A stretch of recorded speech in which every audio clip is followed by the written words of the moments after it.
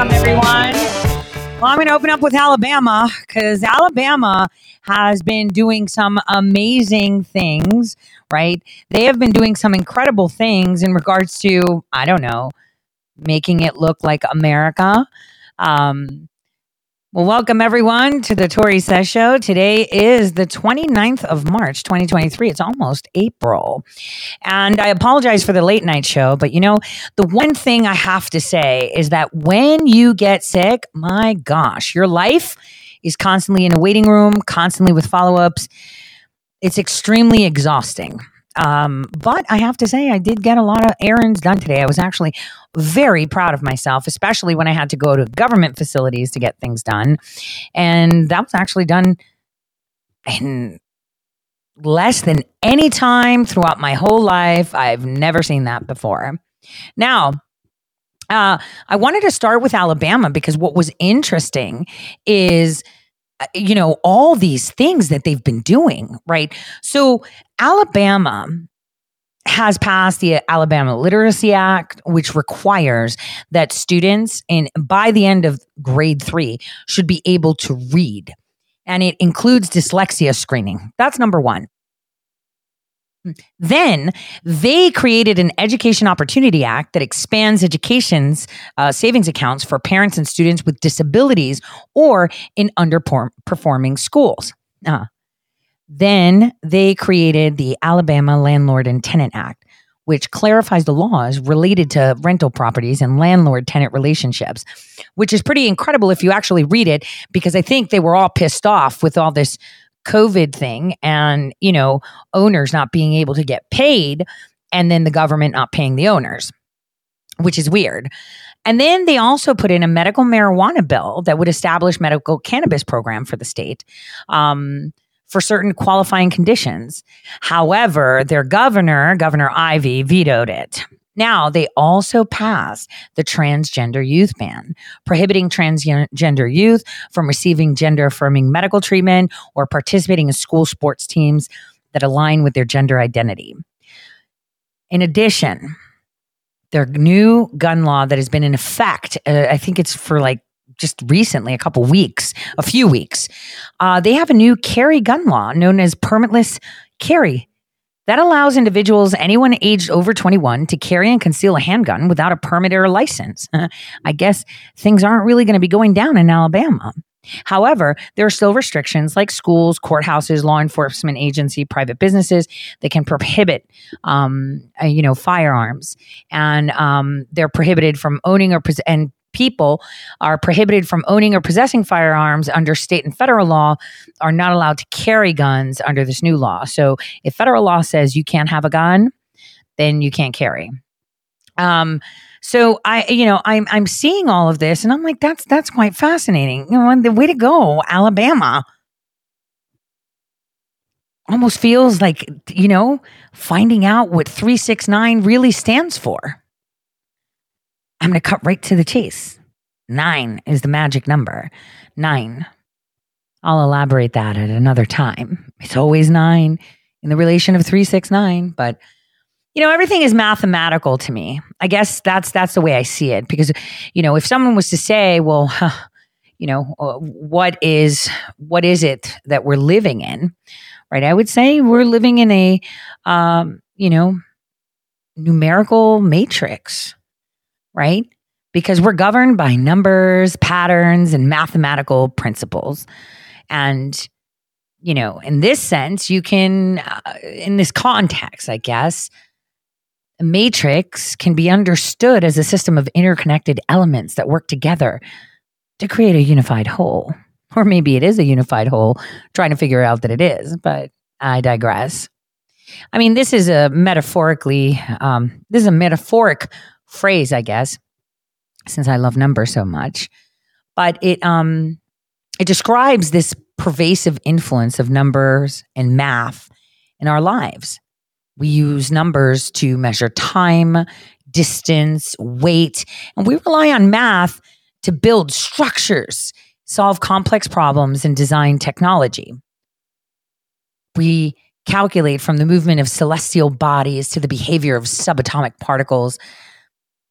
anything in the natural world appears to operate according to mathematical laws. I mean, in our modern society, it's heavily reliant on data and information, which can be thought of as numerical values that are organized and analyzed using algorithms and computer systems. So in this sense, we're really living in a numerical type matrix because our lives are increasingly mediated by technology and the digital realm. Numbers and math are fundamental to our understanding of the world and our place within it, and that our society right now is becoming more intertwined with the realm of data and computation. You know, any number you multiply by 9, its product added gives you 9. Like 9 times 9 is 81. 8 plus 1 is 9. Numbers, math, accuracy, and timing. Let's talk about timing for a second.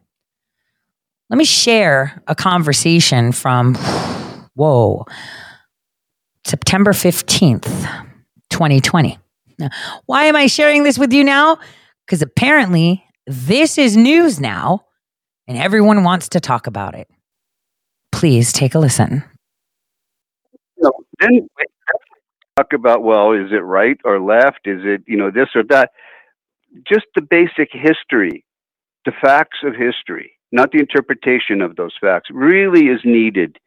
And it would be so refreshing and edifying, I think, to the consciousness of the American public to start doing that, to start digging in and looking at this history that is seen almost archaeologically, but that is living and vibrant today, not necessarily in a good way, but is it's what we're talking about right now.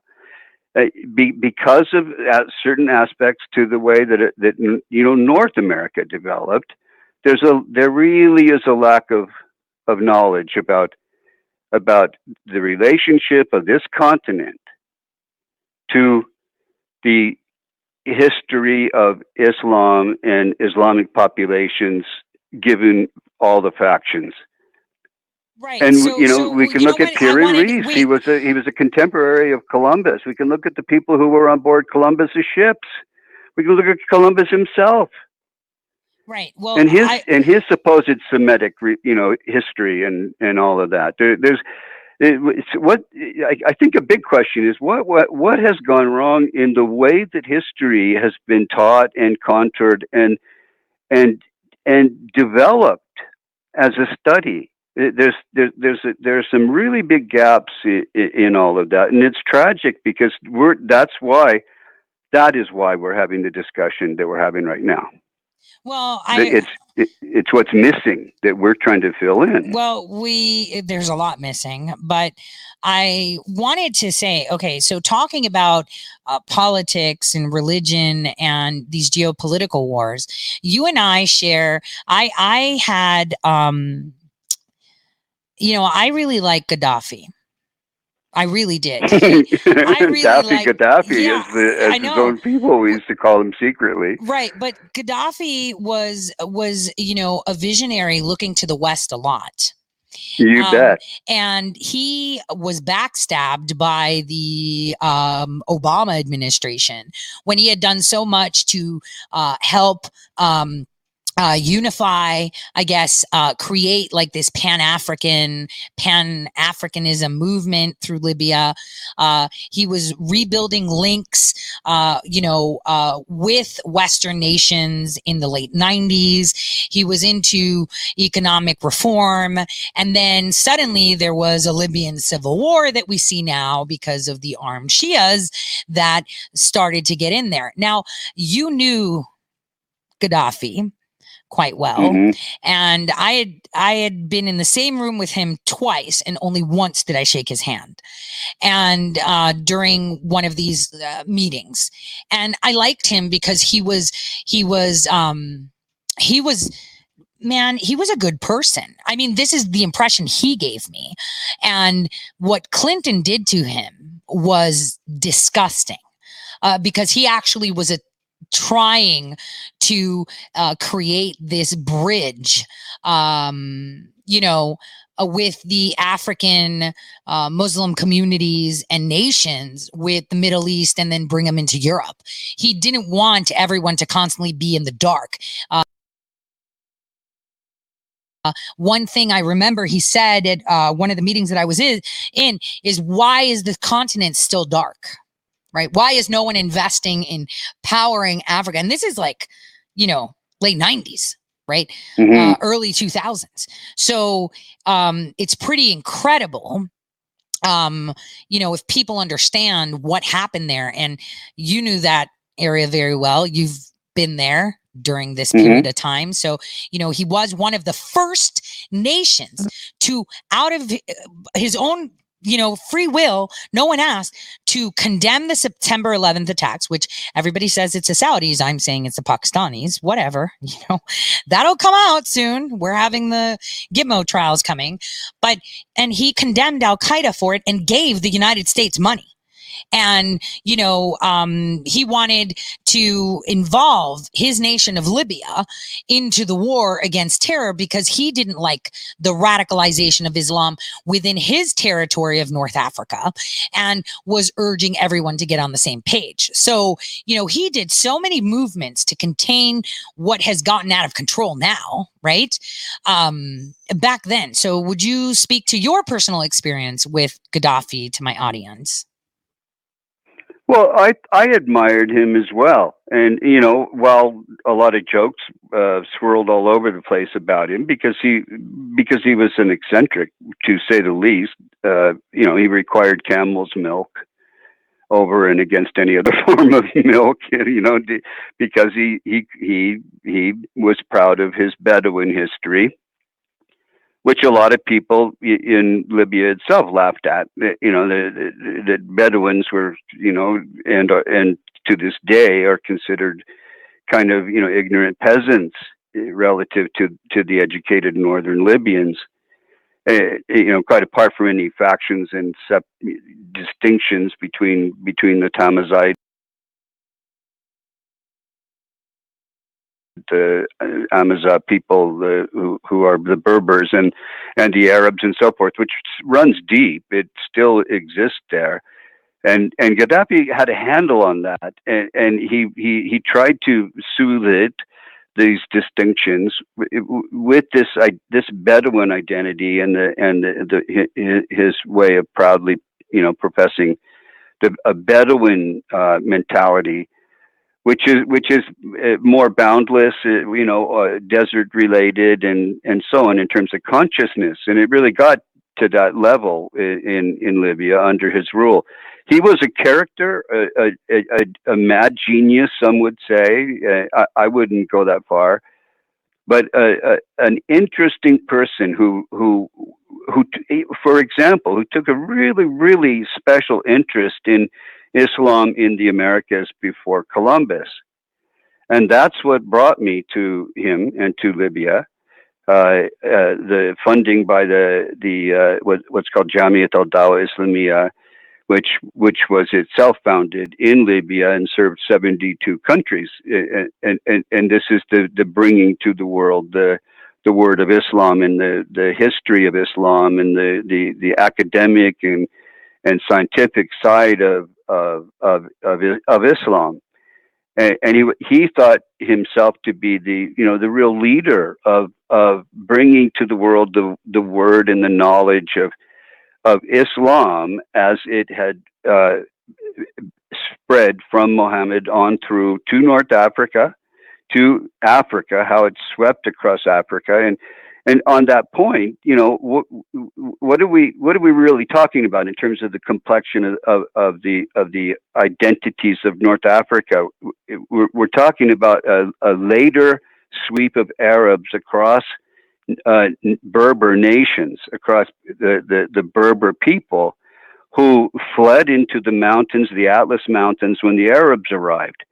Gaddafi fancied himself an Arab, but a Bedouin Arab, and so anyway, with that, he founded Jamiat al-Dawa Islamiyah, the Islamic call, to Islam. And wait, Buff, we can get into the history stuff at another time. What I want to do is demonstrate to people how the last, years of turmoil that he was in led to where we are now, because it's not just the previous administrations on their own. It was the United Nations that had put Gaddafi in a box, and by what did they you can't forget Pan Am 103. Right. Well, really, which is the pivotal issue. Well, go on. In terms of why Gaddafi was taken out. Please explain that to the audience, because what I want to show is, it was the United Nations that had suspended Libya from the UN Human Rights Council, right? And then they called them to the International Criminal Court, which has no authority over any nation unless you allow it. And they issued warrants for Gaddafi, because right now in Libya, what we have is we have two Libyas. We have the whole nation of Libya under the control of General Haftar and the Libyan people. And then we have Tripoli, that is owned and operated by the United Nations, the same ones that helped the Obama administration topple and trample all over Libya. So would you explain how it kicked off with the Pan Am, what you had seen, how Gaddafi was on a personal level, right? At that time, I mean, he was a visionary looking to the West, looking to modernize the nations around him. And here they are, the United Nations, quashing him like a bug. Obviously, he wanted the gold standard. He didn't want a fiat currency and all these things, right? That came into play too. But his complaint was that he was trying to bring light to the African continent. And this is why he created this Pan-African thing. He was actually a guy that was trying to create peace by way of commerce, because that is how you create peace between nations. It's not like, okay, we're going to be friends now. It's like, let's all be trading together. This is how you squash old wars, by saying, well, we are trading and we're making money and our people are happy.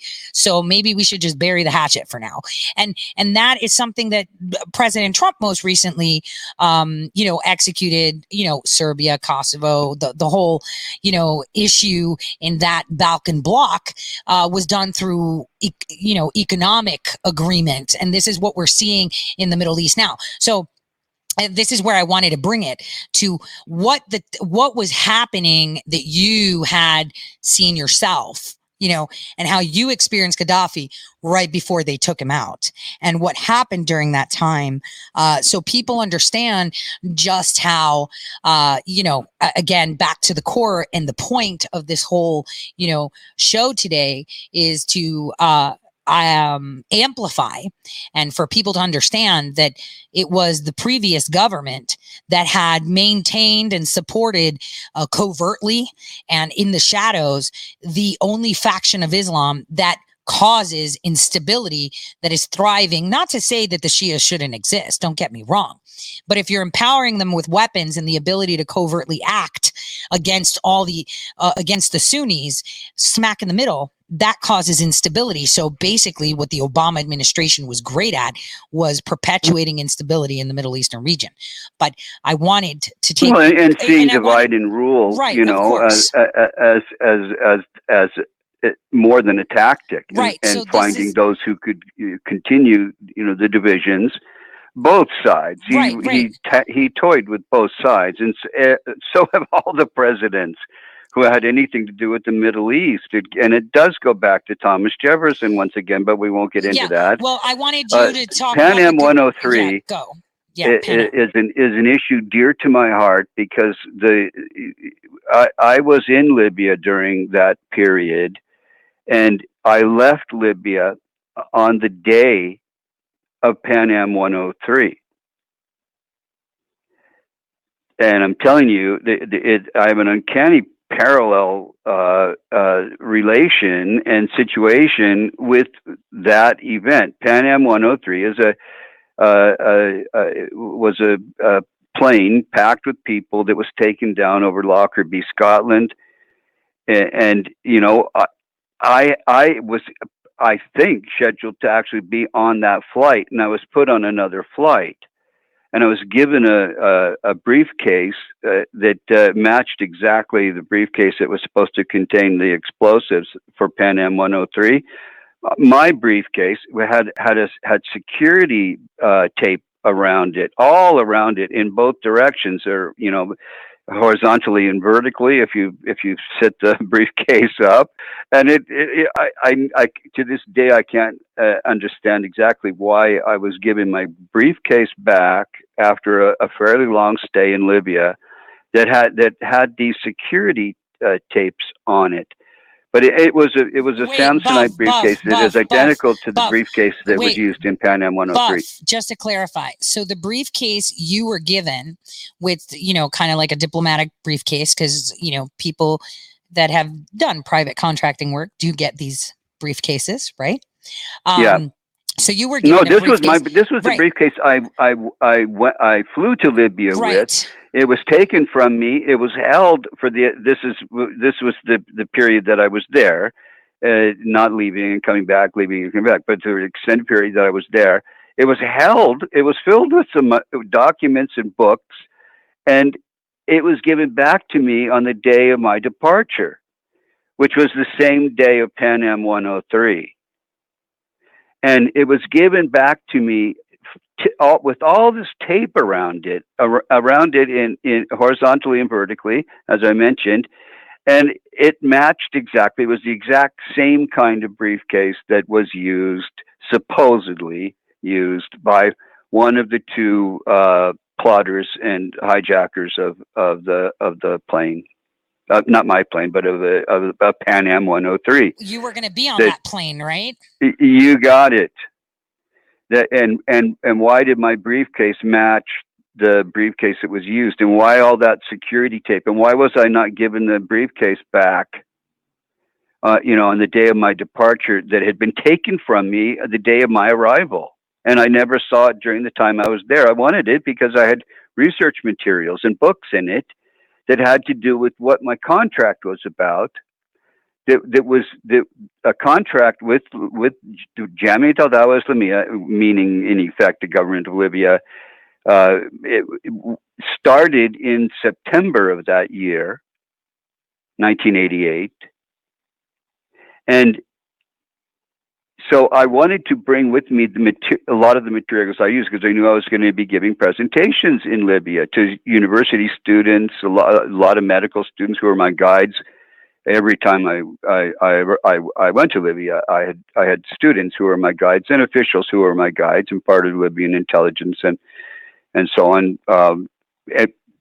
Why this briefcase was held and not released to me, which is very strange, because I needed it to do the lectures, to give the presentations, and then given to me with all of this security tape in Arabic, describing that it was a security tape wrapped around it the day of my departure, which turned out to be that day in December when Pan Am 103 was taken down over Lockerbie.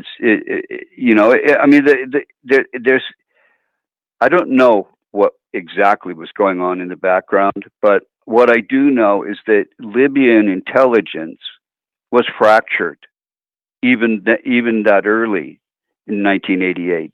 So Buff, let's move on to, right before, tell people how Gaddafi would, sleep, and, these little things that people don't understand, because he was eccentric. Remember, whenever he used to go to these African,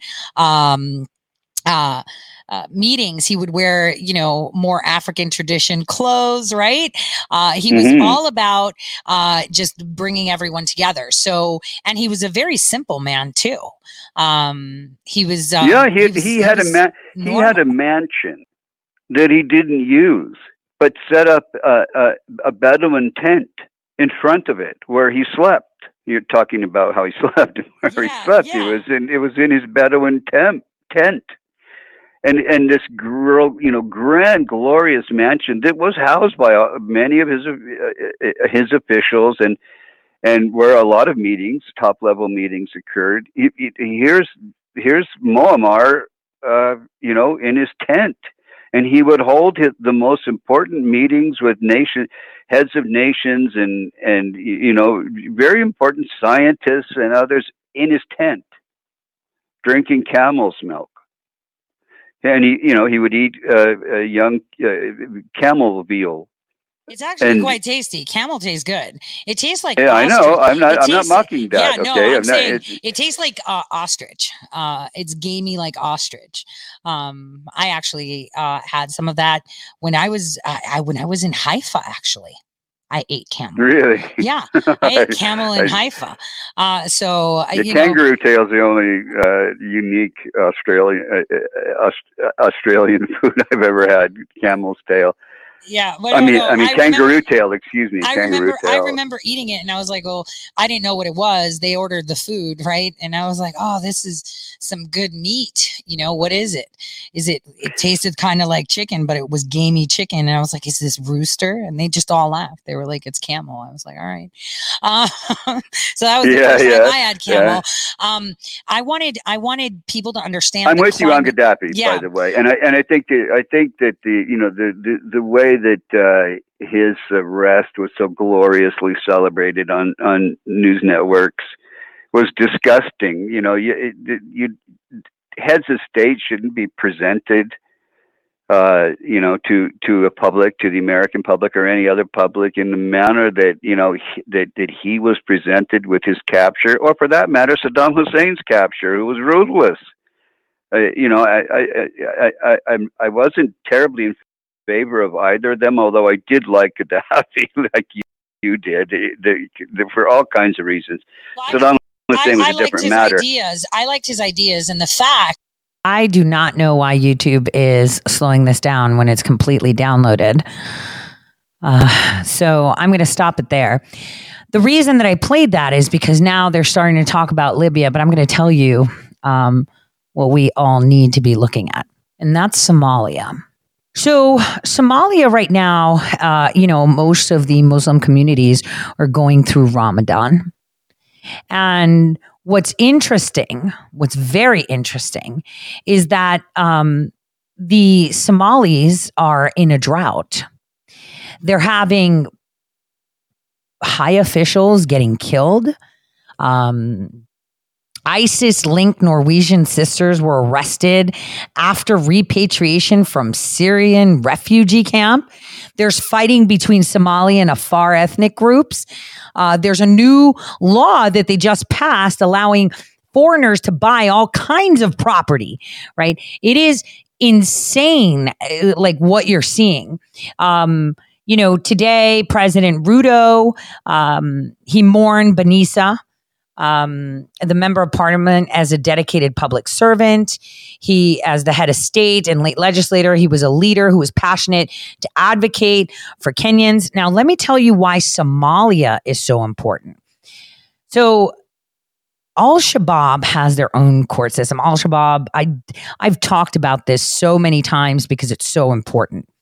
Al-Shabaab is a target, and it is a handled group of militants, right? These were all pirates, right? But they're a handled group by the old guard. And so Al-Shabaab has their own court system, and they use violent punishments against those who are accused of breaking Al-Shabaab laws. It operates a parallel justice system under its own control, and it enforces its own interpretation of Sharia law. And a lot of people in Somalia use the Al-Shabaab system to prosecute and punish individuals who are accused of crimes ranging anything from theft to adultery. So if it's women, obviously they're stoned to death. If you're a thief, they cut your hand off. It's pretty, they'll use a machete in the middle of, wherever to get it done. Now, Al-Shabaab's court system lacks due process protections. And this is an argument and a discussion happening right now in Somalia. The defendants are never provided a lawyer, never the opportunity to present evidence in their defense. Instead, the Al-Shabaab courts just rely on confessions, which are often given after they're tortured, right? So they'll accuse a woman of, being indecent or committing adultery, and then they'll all train rape her and then have her admit that she liked it, and then they stone her to death, right? So, there are brutal punishments that they carry out, amputation, public executions, right? And this is a hot topic in Somalia right now, but I'll tell you why it's hot now. Well, Joe Biden just nominated Richard H. Riley, not the same Richard Riley that was governor of South Carolina. That's another guy who was a FSO, a foreign service officer, served in various diplomatic postings throughout his career. He served in Canada, Pakistan, Afghanistan, Yemen, and Iraq. Again, Pakistan, Afghanistan, Yemen, and Iraq. In Canada, he served as the U.S. Consul General for Quebec City for I think a couple years under Clinton. Bush Senior / Clinton. He was responsible for managing a variety of issues in regards to security and investments. Now, here's the good part. In Pakistan, he served as the deputy chief of mission in Islamabad from 95 to 98 under Clinton. That is the period of time that Barack Hussein Obama was in Karachi. So that's interesting. But anyway, during this time, he helped manage how the U.S. was responding to nuclear tests that Pakistan was doing. And I think I've mentioned this before. And even on that interview with Buff Perry, how, one day people woke up and there it is, India and freaking Pakistan are shooting missiles at each other, right? So, what's fascinating is that he was there during that time. Now in Afghanistan, get this, right as the war in Afghanistan started way earlier than what people know. And I had run into Riley when he was U.S. ambassador in Afghanistan. I believe it was 2003. And he actually served between 2002 2003. And that was during the first 9/11 terrorist attacks. We're going to go in and we're going to get him, kind of thing. And so what's weird is that in Yemen, he also served as ambassador right after that, up until 2007. So I'm trying to point out people that enter to create issues. In Iraq, mind you, Riley served as the coordinator for the economic transition in Baghdad for a year. He was responsible for overseeing how the U.S. was implementing money to support economic development and reconstruction of the country following our entry point, allegedly, in 2003. Now, he's had weird ass postings, right?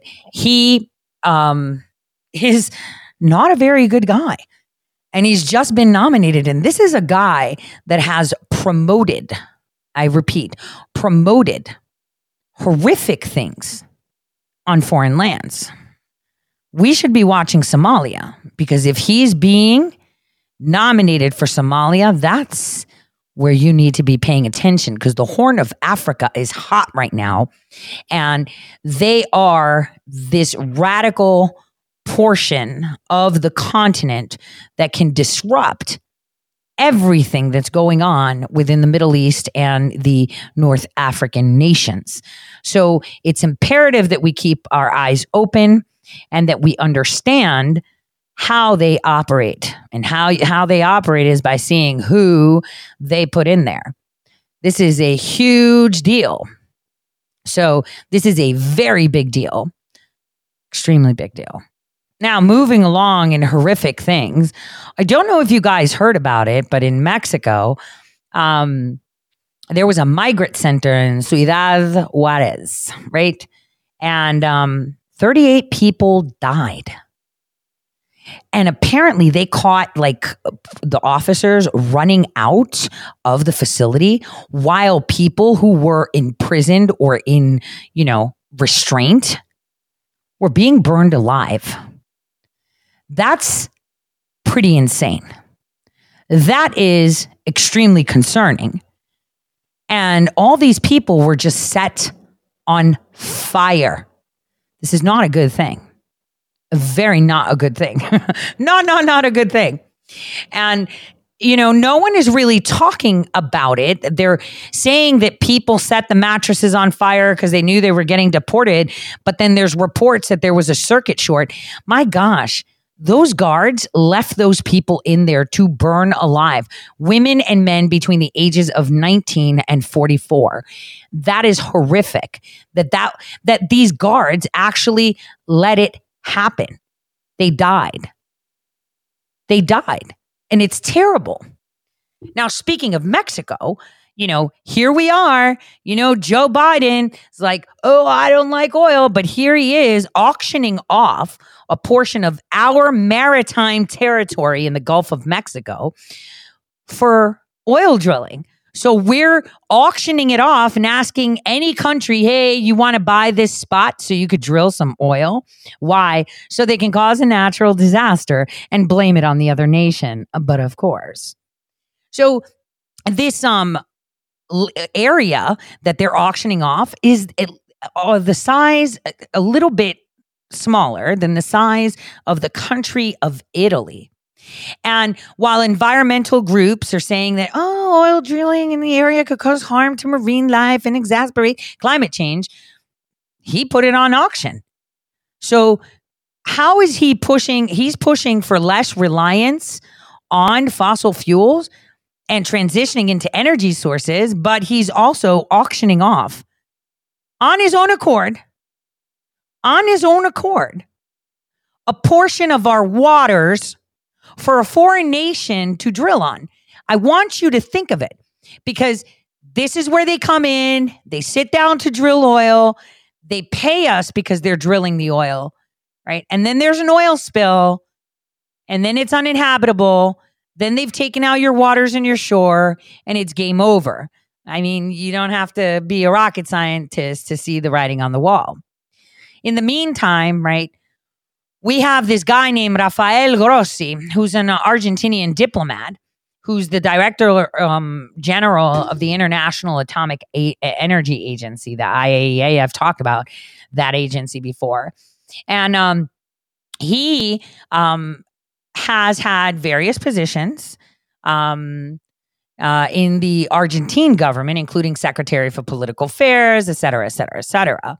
Now, he's urging that Russia and, Ukraine decide that the nuclear plant that they have there is protected and that nobody throws any bombs around it, which is really bizarre. I'm pointing this out because I've talked about Argentina and their areas of energy. We need not delve into it as of yet, but it is important to explain and notate to explain. The reason why I'm pointing this out is because he went through the SEP program at Columbia University. Now, that is a pretty big deal. I mean, someone will be like, no, it's not. He's just continuing his education. Well, just so you know, this guy had gotten his poli-sci degree in Buenos Aires. He's got his master's degree from the University of Geneva in Switzerland. And then he did his SEP at Columbia University. So that's actually quite interesting. Before we move into this bill about TikTok that everyone's losing their mind over, and rightly so, I want to also mention that, did you hear about the mysterious human remains that were discovered at Lake Mead after it started shrinking? Well, it's something of a very thrilling adventure. Apparently, the lake started to shrink due to severe drought, right? And so the level started to drop. It's like the lake was trying to tell us a secret. After being submerged for over 50 years, the remains of a man who was lost for, since 1970 were found. He was 20 years old when he disappeared. And now they found him.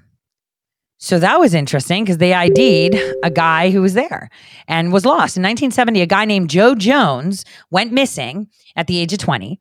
Nobody knows why he died, but they're hoping that the discovery of the remains will provide some closure for his family after these years. Well, maybe we can get more than just closure, right? Maybe we can find out what happened, right? I think that would be interesting. Now we're going to break, and I'm going to shut down all the other feeds and keep it on Rumble so that way I can play musica. But before we do, I wanted to share a video. Thank you, Vincent. I wanted to share a video of it's just something that was on TikTok that was quite fascinating. I mean, I guess the words were fascinating, and I thought I would share that. Let me get that for you. Let me upload it while I disconnect. You can come to Rumble, to Tori Says. We're live. I'm going to play this clip, disconnect the feeds from, the social media companies that like to disconnect people when they speak truth, because we're going to talk about this bill. And we'll continue from there after I play a really amazing mashup of the Bee Gees and AC/DC, of course. Now take a listen to this while I disconnect. So those of you on other platforms, hop on over to Rumble. And thank you, everyone, for the Rumble rants, the stickers, everything. Here we go.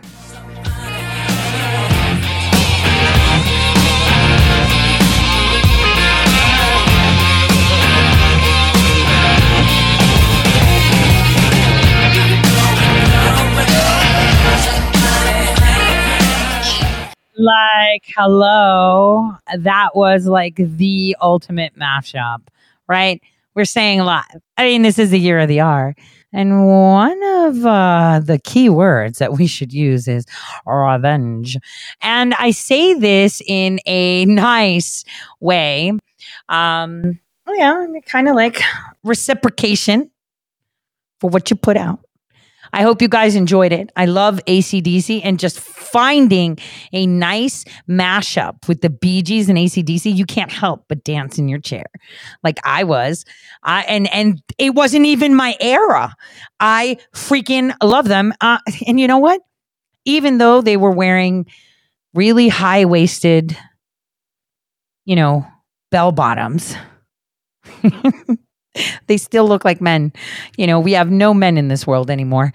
They're all soy, limp. I had this conversation with someone the other day, oh, your daughter, she's like going to be 23 and getting married. And I was like, yeah. Are you okay? I love that boy. Why? Because he can put up a shelf. He can pipe things up and weld things. He can take care of a household. That is the ultimate partner for a woman. Done. And my eldest, she's up there in her intelligence like me. And actually I was having this conversation with Millie the other day. I believe that because of the type of career I had and training, it allowed me to not be my awkward self in communications, right? I have very big issues. And I guess a lot of people, they're like, oh, you're really smart. So no, that plagues people, right? Because we're thinking, like say you're going from, LA to New York, our minds are already like in New Jersey, and you've just taken off from LA sometimes when it comes to topics, and in the topics that where your realm is, right? And then when it comes to communications or people skills, that's like completely in the toilet. And the reason I bring this up is why this bill is insane. Okay. So, when you gain too much, you lose in other areas. And I want people to understand how these individuals see them by understanding how, people that are supposedly intellectually on the scale of whatever scale they have, superior, or they're super nerds, right? Like, I don't, hide the fact I don't register for these things. I mean, I didn't register for it. The government just did it when I was in kindergarten. Okay. But for those of you that may have smart children or are smart themselves, I would highly stay away from taking any Mensa testing at one of their facilities. I would highly recommend that you go to a private psychologist that has been trained in this. They're easy to find. Therefore, it remains in your medical records, and there's a lot more privacy. That way you're not fielded, or your kids aren't fielded by the government. And depending on how they utilize you, nowadays they don't want smart people. They will execute them unless they can control them. And usually they can control those that have issues in communicating with people and are short. I know a lot of people have told me, oh my gosh, Patrick Byrne is like so short and his patience. It's like, no, is they see it as, what is efficient and what isn't, right? And what makes sense in ones and zeros. And this is the way your government officials operate, or they're being told, because most of them there have an IQ of a shoe size. Toddler, right? They're all dumb. They just do, right? They just do what they are told. And this is why we need to remove every single one of them. Now, let's elaborate on this TikTok issue. All right. First of all, TikTok is a subsidiary of the company that they're really targeting, which is ByteDance Ltd. And what they've done is they've created this umbrella of all these companies that could fall into it. And this is why, it's really bad. So we're talking TikTok, Top Buzz, Vigo Video, Hello, that Indians use from India. Flipagram, right? That's another thing, the video editing thing. ByteDance has other companies too that you don't know about, right? They have interest in it. Now, the investors in ByteDance, which is the key, right? Is our SoftBank, Sequoia Capital, and General Atlantic. And it's like, wait a minute. Are the gloves off with these people? Are the gloves off with these people? Because that is exactly what I'm seeing.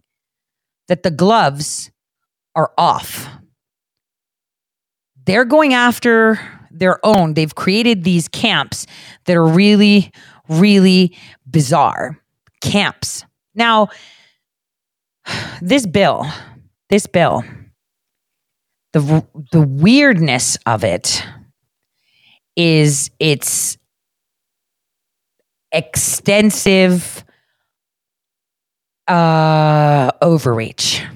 Is that the right way to say it? Extensive overreach, I think that's the way we could say it. Extensive overreach. There is an extensive overreach. And that is extremely concerning to see that there is an extensive overreach for the people, disallowing the people from communicating as they wish. Now, I've said this before. Data. That's all. And like I said at the beginning of the show, we're in a numeric matrix. They want everything. You type, text, share. Now, interesting, and I'm going to pause for a second, and I'd like you to take that couple second pause and think. Would you like your data to be in the hands of the government or a private company? Real question. I'll have to wait 30 seconds because I have to see the comments, and there's a delay on the stream. So everyone's saying neither. All right, let me tell you how data is collected, okay? Just listen carefully. So you guys know I use different platforms, right? So I'm going to explain to you how data works. So you really need to think hard on this because this is a problem we, the people, have to solve. I stream with locals. With locals, you guys support my work by contributing monthly or annually to follow me. And you guys know I use it for more personal stuff, right? That rather than news. But every time you use that, they send me data on you. Now, I don't have that data, but the company that processes your payment information does. I can access that data because they give it to me because it's considered mine. I don't use it. I don't download it, but I can tell you that 3 companies, which would be locals, then the payment processor they have, and me, have access to it. Think about it. So if someone wanted to weaponize data, government can do it, and so can a private company. There are a lot of platforms, right, that can use it. So the question is, how do we ensure, right, how this data is collected? Because they collect this data, right? They collect all our data. You go to the doctor, data collection. You go to the bank, data collection. You go walk down the street, you've already been data collected, which, by the way, I want to tell you guys something. You remember how I was talking about facial recognition and we're going to do a deep dive on it, right? Remember? Well, and I showcased those glasses that allow you to opt out. Well, I wanted to delve into facial recognition because you'll be surprised what your local cities do with all that data. They actually sell it. They sell their CCTV footage to whoever wants to buy it so that they can assess demographics or monitor someone specific if they're rich, right? So they actually hand it out. And I will have that show. And you know what? The guy who invented those glasses is going to come on my show. He actually heard about my show and said, I would love to tickle the brains of your audience. And I'm like, game on. I sent him a thank you note. Game on. Because I think it's important that we understand how hard it is to put the genie back in the bottle, right? Genie back in the bottle. You can't. Data's out there. You can't be private because you're using it online and you're using it through your ISP that collects your data and whatever browser you use that collects your data, whatever email client you use that collects your data, whatever, text message app that collects your data, whatever text messages you use collects your data. Everything collects you. There is no, privacy, but you expect them to respect your privacy. And see, when you sign all these user agreements, like update user interface agreements or whatever, we update our terms and conditions. And then it's like 1 million pages. And in those million pages, right, there's this like little blip in there that gives them perfect access to everything and just sell it. And it's really hard. Now, I saw in the comments of Reflecticles. I'll tell you what, I wore that to the airport when I was going to Denver. I was actually stopped and asked to not wear sunglasses in the airport. I played dumb. Yep. Try it out yourself. You'll see. So it was IR Reflecticles or something. I'll bring him on. He actually sent me a pair of those glasses. So I tried it out at the airport. And I was stopped by, some random person. The guy chased me. So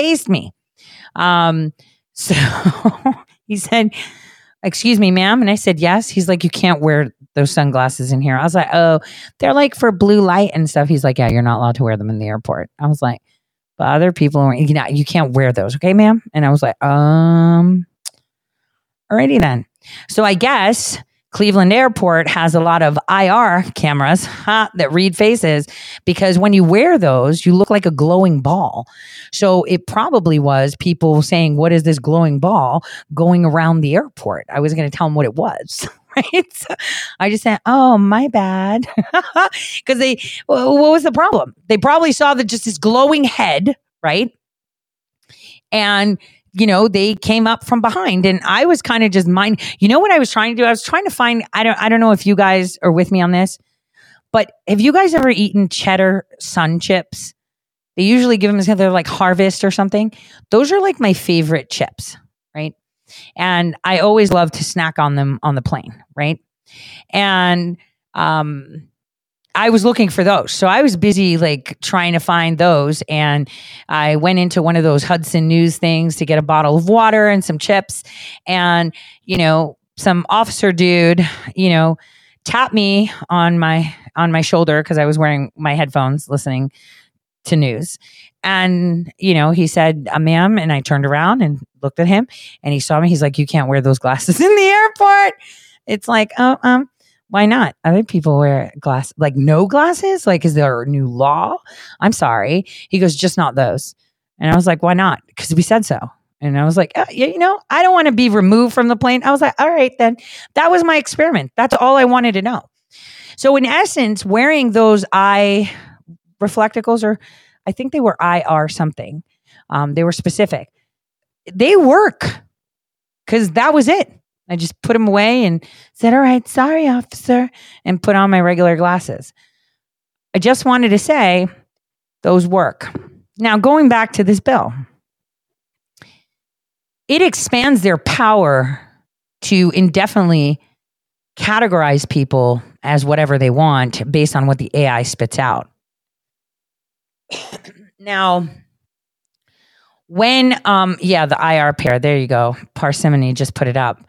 Um, when they put this bill together, they're constantly talking about TikTok, and what's crazy is that we have all of these Republicans on board. Now, one will say, well, Tori, that's reasonable because, China doesn't give us access to things and they're compiling data. So we gave them our health data and our DNA. Well, now we're going to stop on dancing and talking conspiracy theories and news first. Second, well, why are we only calling out China? Why don't we ban the other servers? How about we talk about DMX, right? You know what DMX is? DMX is an email service provider of Germany. It's actually part of Germany's intelligence, right? The same German intelligence servers that were being used by then Barack Hussein Obama, who was president, and then Vice President Biden. The funny thing is that the NSA has no fingers in that pie. They were kicked out. So all the communications they had while they were in executive office are long gone because Germany won't hand it over. I mean, that could be a chit of blackmail, hence why Germany is playing such a special role. I mean, and having Merkel there, she looks like the perfectly cast villain, right? But I still remember her in Mykonos dancing on a table with her bikini. So it's kind of weird. But again, why aren't we calling out all the other companies that are owned by other countries? Why only TikTok? In fact, if I was the US government, I would watch TikTok. I would learn. GMX. Thank you. GMX. So I would learn how their algorithms work. But they can mine all this data and turn on your phone. Then I would work with US companies like, I don't know, Apple, that allows people to turn off these services, but they don't do that because then that would mean giving you control. Why don't you have the right to turn off your camera recognition on your phone because you paid for this phone? You ordered this device, you paid for it. You walked out of the store, it's all yours. You didn't get it on a payment plan, right? You went into Apple and said, I want to buy this product. But while you're using this product, right, the product is literally spying on you. It scans your face 1 million times a day. So why hasn't Apple provided American citizens the right to turn off the camera scanning? Question number one. Why hasn't Apple, now they're giving us the opportunity, do you want to allow the app to track you all the time or just whenever you're using it or never, right? Think about it. These are the things that we should be talking about because when I hear people talking, our privacy and now they want to spy, it's like, shut up. When have you as an American said, all right, listen, Apple, I just forked up $800 for your phone. I own it. It's like buying a chair, right? Buy a chair from like a furniture store. You pay for it. It's now your chair, right? Your chair. You bring your chair at your home and you're sitting on it. What if the chair would scan your ass and weigh you every single day and send back that information to somebody that was in a term of service when you purchased the chair, right? That you didn't understand. You'd be like, wait a minute, stop. Ask yourself, why would the phone require all this data from you constantly in their user agreement? Think of it to the most simple level because, it's not complex. You got to think of the simplest argument. We're talking about TikTok. TikTok is getting all this data. Stop. Apple is getting more. When you're on the toilet and not on TikTok, it's recording, it's watching every single sound you make, watches every single grimace you make, watches what toilet paper you use. The phone is. So you're concerned about software on the phone? Well, doesn't the phone maker have fail stops to stop it from doing things? Of course it does, because that's how they block fucking apps. But everyone is so focused on, oh, look at this bill. Think about it. Think about it. We're talking about an app that's offered in the Apple Store, right? That Apple won't remove, right? But Apple can restrict what information it has access to. Apple can restrict it from accessing your camera when you're not giving explicit authorization, like when you're recording a video. Apple can restrict its location collection. It can restrict it mining your phone. It can restrict a shit ton of TikTok stuff. So then the question is, why are we targeting the app and not the manufacturers? Why are we targeting the phone companies from providing privacy to the actual people? Think about it.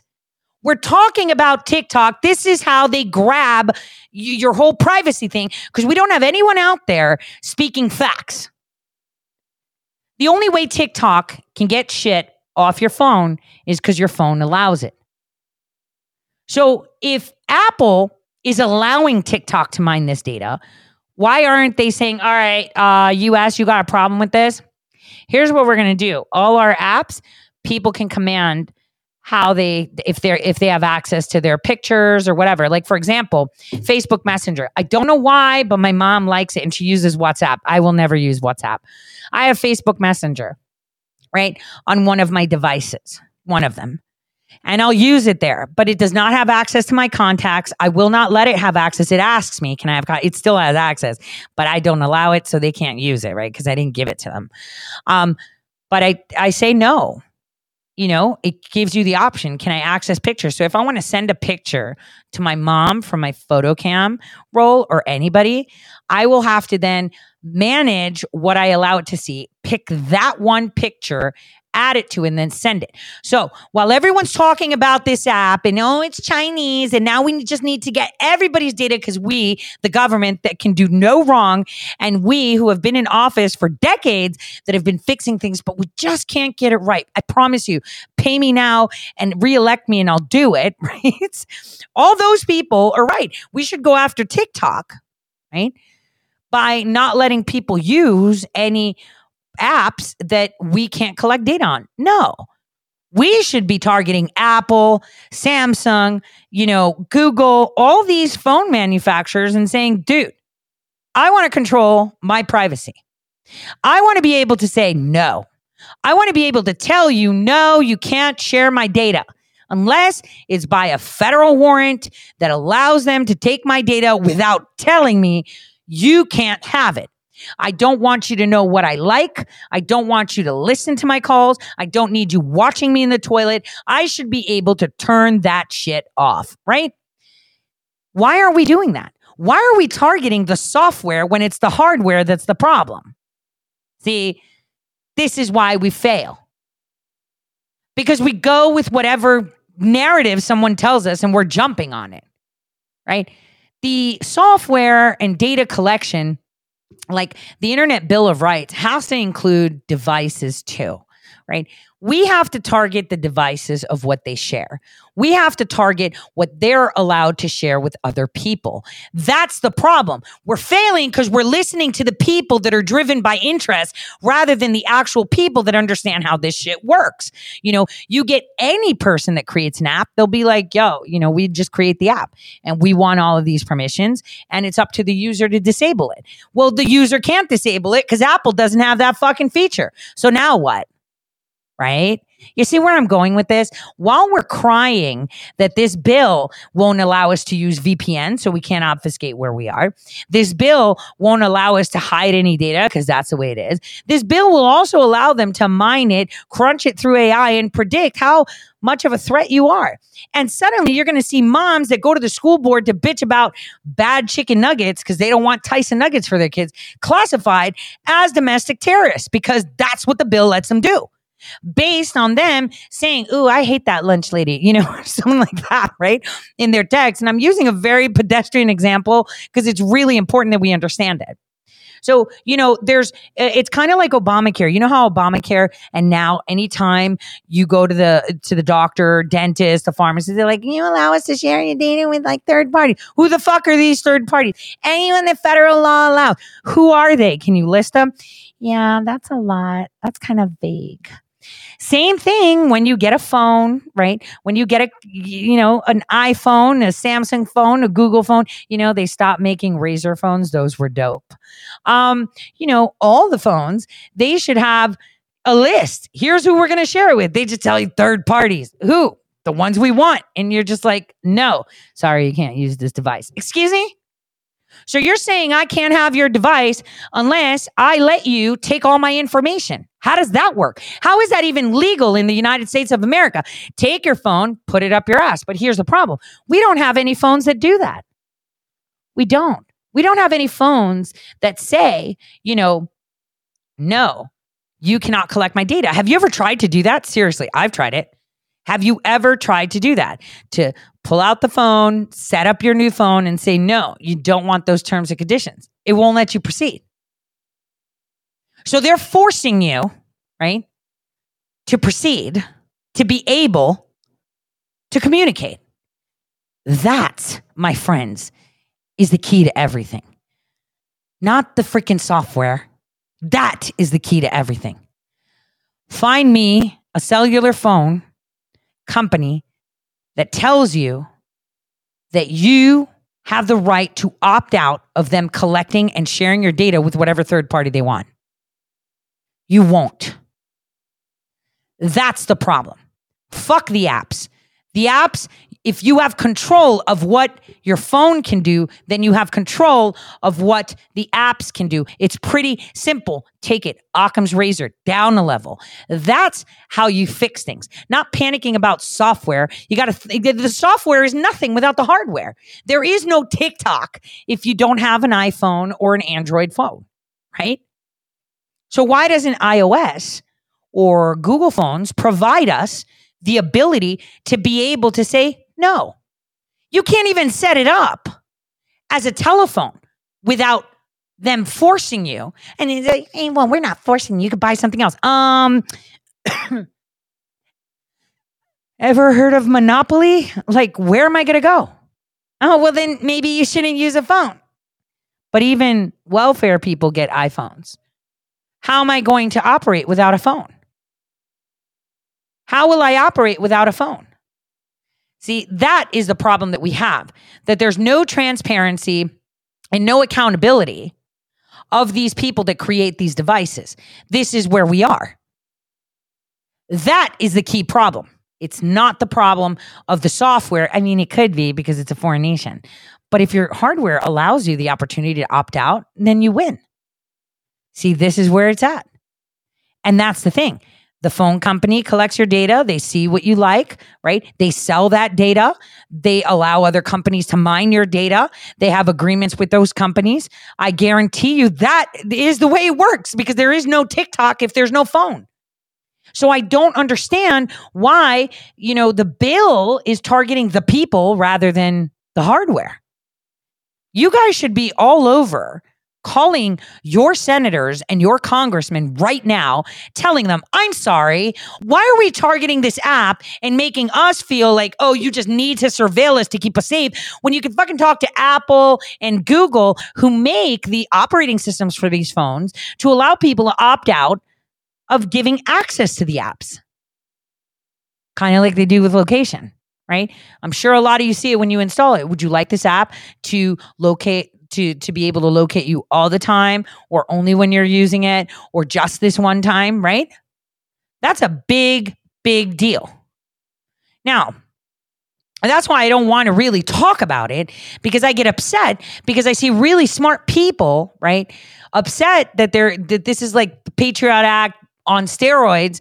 And it's like, no, you should tell them that bill doesn't help us. Because there is no TikTok if there is no hardware. And we need to target the hardware that's being sold in America, kind of like what President Trump did with Huawei.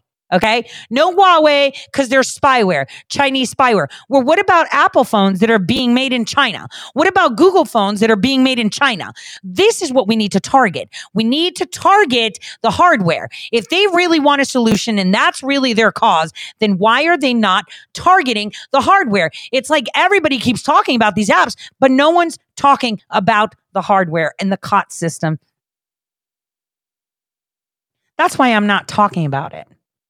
Because it gets me upset because, then I have to remember not everyone thinks in the same manner. And you're supposed to say, well, my senator and congressman are very well versed and they're spending millions of my tax dollars funding these idiots that are legal counsel and staffers around them. And all of them are just freaking idiots looking for a way to control the populace even more. No, you should give control to the populace. That is how you avoid pitfalls. Period. And so I get my panties in a twist. Like I can't participate in those conversations, with people that, just, TikTok. This is something that you should be doing. They should be targeting the damn hardware. That's it. Nothing else. Software is software. It needs hardware to work. So why are you targeting the software? See? Let's pretend there's TikTok, okay? All of us. Ooh, look, there's TikTok. Okay, where do you use TikTok? On my phone. Let's say you don't have a phone. There's no TikTok. It's kind of like that thing that something doesn't exist unless you can see it. You can have an idea of TikTok, but if you don't have a device to put it on, then, it doesn't exist. So how do you remedy this? By ensuring that the devices give us power over our data, but they don't. So if anyone wanted to counter this, I don't know, say as I'm writing to my senator or my congressman and saying this is bullshit, right? You're talking about TikTok. Why don't you target the hardware companies to give the people power back? Because that's not what they're about. They're about, we want all your data and nobody else. End of story. You see? That's the problem. And so, while everyone's like, oh my God, they're going to surveil us. And if we use a VPN, it's like we're so much trouble. And then they're going to classify all of us as domestic terrorists. Okay. Well, they can't do all that if you have control over your phone and what it shares. So what's the problem that we have? We have no control over our data. What's the problem that we have? That our Senate, Congress, and all these other clowns out there are not, enforcing that I paid $800 for this phone. I should have rights over this phone. No, we own all your data. You just pay that price so that you can use it. But we own everything on there. You see where I'm going with this? They give you the illusion that you have control over your phone, but in essence, they can wipe your phone remotely if they want to. They can track you because you have a scorned boyfriend or girlfriend if they have the right friends or the right amount of money, and if you have a stalker, they can purchase your data for a cool $250,000. Don't ask me why I know. Maybe I asked around for something. So, these are the things that we should be talking about. But instead, we're talking about the stupid bill that makes no fucking sense, because if it's TikTok today, it's going to be something else tomorrow just to expand their powers, when we should be demanding that they give us the power back to us. That's it.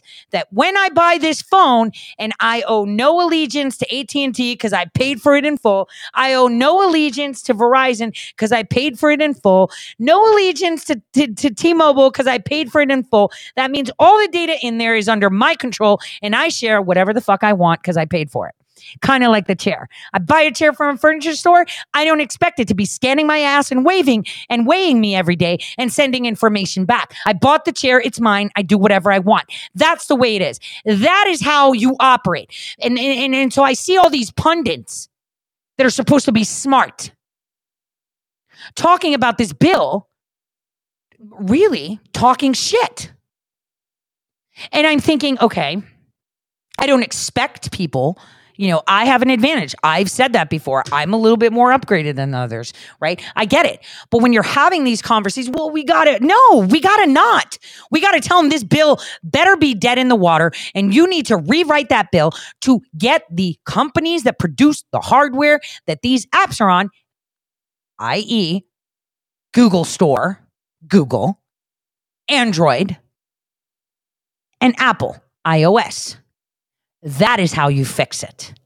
That is how you fix it. When they advocate for our rights over our own data. We don't have that now, right? We don't have that. You can't even turn off your phone. If you want to disappear, you cannot turn off your phone. If I want to have a private conversation, I have to throw all my phones in 2 Faraday bags, one and then into another, to make sure that there's no incoming and outgoing communications. It's freaking stupid.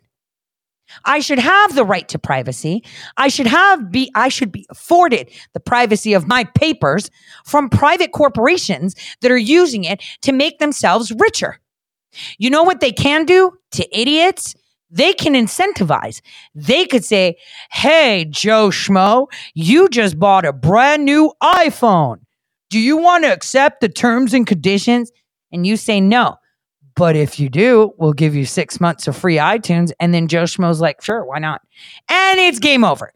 And Joe Schmo deserves to be spied on because that was the price of his privacy. 6 months of iTunes for free, right? This is how you do it. They don't have to block it. They could give us the option. And if someone's stupid enough, they'll be like, sure, take my information. I don't care. I get a free donut, kind of like the vaccine. Hey, want to participate in an experiment that's not an experiment? It is. You get a free donut for a whole year. That was the price they had on their health. Hence, what I'm saying is we are doing this wrong. Yeah, I know. I need my own think tank, don't I? How are you going to do that? So we can put it together. I need my own. Well, we are the think tank, right? We are the think tank. The people of the United States are a think tank. That's why I say, I see all these people, oh my God, that are supposed to be smart. And I'm like, look, first of all, burn your degree, shut up. Because, I can't participate. I have been invited. I was actually going to talk about this on the space that Jennifer did about this, but I didn't have time because I was at the doctor and I was running errands, right? But there were other spaces and other people that, oh, Tori, can you come in and chime in? And it's like, no, because I'm going to embarrass the shit out of you. I'm going to tell you how dumb you are because I heard your monologue already and you sound like an idiot, sir. And I'm not coming on there to make you look even stupider because it's not going to be fair. Right. And you too, ma'am, I'm not going to do it because that's not okay. But I'm going to do it privately and say all of them are idiots. So look at everyone who's talking. Oh my God, this Bill. And it's like, ByteDance doesn't operate without a phone. Can we focus on the source of where they're getting this data? I mean, it's logical. It's common sense. And it's like nobody has a lot of common sense. They're not thinking about solutions. That's the problem. They're thinking about reactionary punting and shit like that. And then you have to think, isn't there one damn lawyer surrounding the alleged patriotic senators and patriotic congressmen to say, you know what, this is really dumb. We should focus that the people that produce the hardware, the hardware is one thing, the components, right? But then we could say, we can target the people that have the operating systems of the hardware being used, right? The operating systems is where you start. So what does the operating system allow you to do, right? And then we target the hardware, which President Trump was all over. And this is why I'm looking at people in President Trump's camp talking shit. And I'm like, did you forget what he did while he was in office? Are you all just dumb or just along for the ride? And that's the thing. I get very frustrated and very, very, I get my panties in a twist when I see it. I really do. Because I can't look at people that are talking about it in that sense. Because I'm like, all right, so we're all fucked because there's a bunch of stupid people out there that aren't thinking of solutions. They're thinking of how do we react to it? How do we make it stop? No, you shouldn't make it stop. You should say it's fucking stupid because this isn't solving the problem. That's how you fix things. It's stupid. It's stupid. It's stupid. It's a Band-Aid that gives the government free and unfettered control. It does not provide a solution because if it's not TikTok today, it'll be some app tomorrow and we'll be right at the same place again, creating or expanding this bill more and adding more apps. Maybe we'll throw in Truth Social too, right? We'll just throw it all in there and it's not a solution. The solution is give the power back to the people. Give them the ability to choose if they want to share their data. And for the idiots out there, because there's a ton. Okay. There's a ton of idiots. Remember, there were a lot of people that went and got the vaccine just for a free fucking donut. Okay. So there's a lot of idiots. Why don't you put incentives, Apple, when I buy your nice phone that I can never turn off and you can always locate me unless I savvily go in there in my savvy ways to say, don't follow me if I don't want you to, right? You should give me the option to say, I don't want to share my data with you, Apple. I urge any of you to buy a new phone and say that you decline the terms and conditions.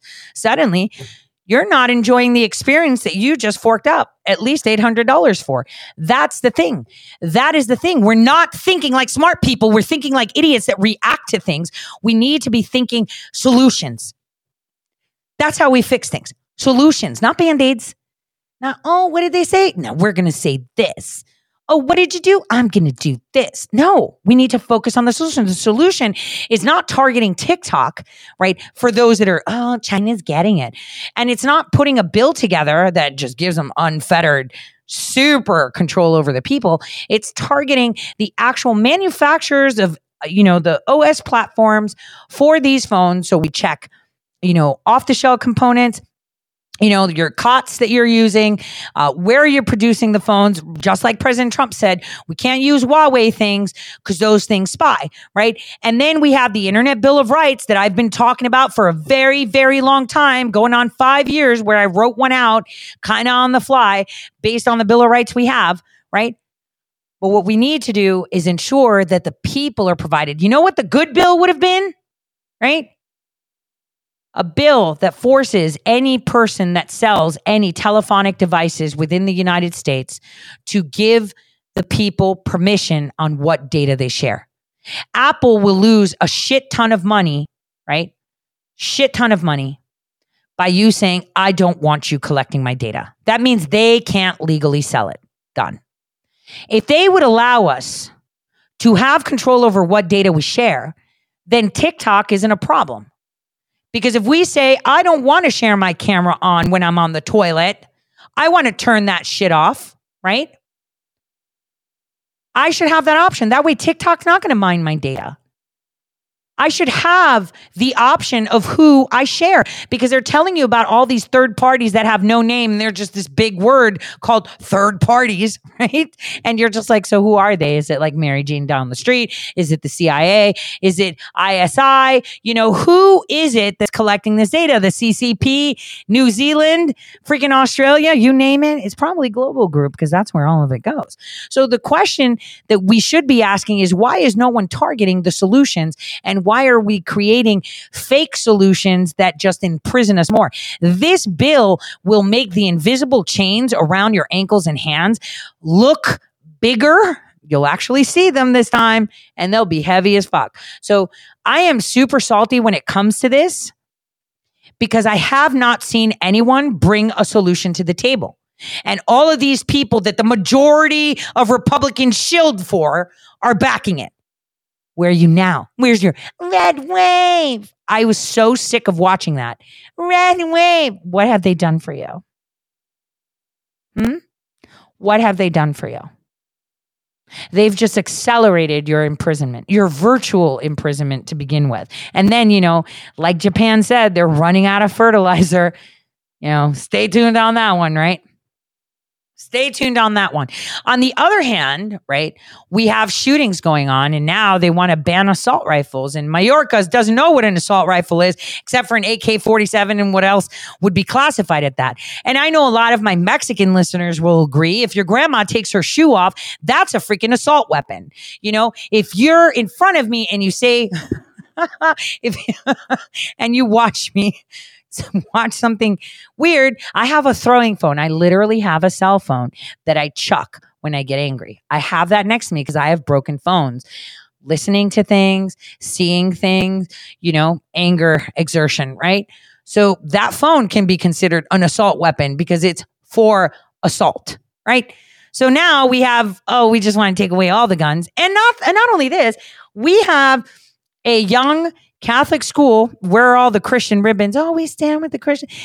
What if it was in one of those Erdogan schools, the Islamic schools, right? What if they shot them up, right? It'll be all out. The Muslim community will start slaughtering people in the street, right?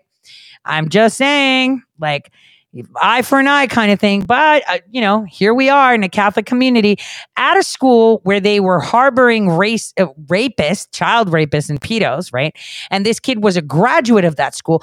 Tori, that was like, that person got busted in 2013, and that person would have been 18 at the time. Yeah, they got busted then. They were doing it for 10 years, putting kids in their safe room for 2-3 decades. If you guys read the fucking paperwork, right? It's a repeat habit. But regardless, we have a female that identifies as male. And then the media has taken this poor boy's picture from Pennsylvania, which, by the way, we have another shooting in Pennsylvania today. How weird. Posing him as that. Some people are saying it was a boy identifying as a girl identifying as a boy. It was a biological female identifying as a boy. Done. And not only that, the same DC lobbyist that was advocating for, take everybody's guns from the last shooting happened to be at this one. Oh, I was just on vacation in the area. The fuck you were. And not only that, we had Sabrina, the teenage witch, helping the children out. She's been gone for a while, so CAA gave her a role. Like, this is crazy stuff. This is insane stuff. Okay, this is super insane. Sabrina, the teenage witch, and the same DC lobbyists just happen to be there, and they all like, we want guns. We want to take everybody's guns. And it's like, why don't you go to a lefty city and do this stuff? You can't do that in Tennessee. People do like guns. And how's this? If the Democrats don't want guns, maybe we could pass a rule that says if you're a registered Democrat, you can't have a gun. I think that would solve a lot of stuff. And mind you, they even collect the data so they know how you vote. So if you lie on your application and say, nah, I'm a Republican, so I'm buying a gun, they'll already know how you voted because they collect all of that shit. So that's another option. Maybe we can, push the idea, hey, Democrats don't want guns, then they shouldn't be allowed to have them. How's that? Maybe we can make that a rule. Democrats aren't allowed to have guns. Period. You're going to see a lot of crime go down because mostly Democrats are the ones that kill people. It's crazy town. We have a lot of things happening, no solutions, lots of reactive, responses from people. You don't see anyone really trying to find something to fix. Nothing. Absolutely nothing. And that's what's disheartening. Like, how do you fix something that doesn't have people that are fixing it? I mean, we have people that are supposedly running this country that a lot of my listeners even shill for. Oh, you did a good job. Dude, you have no idea. These people give 0 Fs of how things are with you. Right? Nothing. It's so weird. Here's an interesting report that I wanted to share with you, talking about China, which is really weird.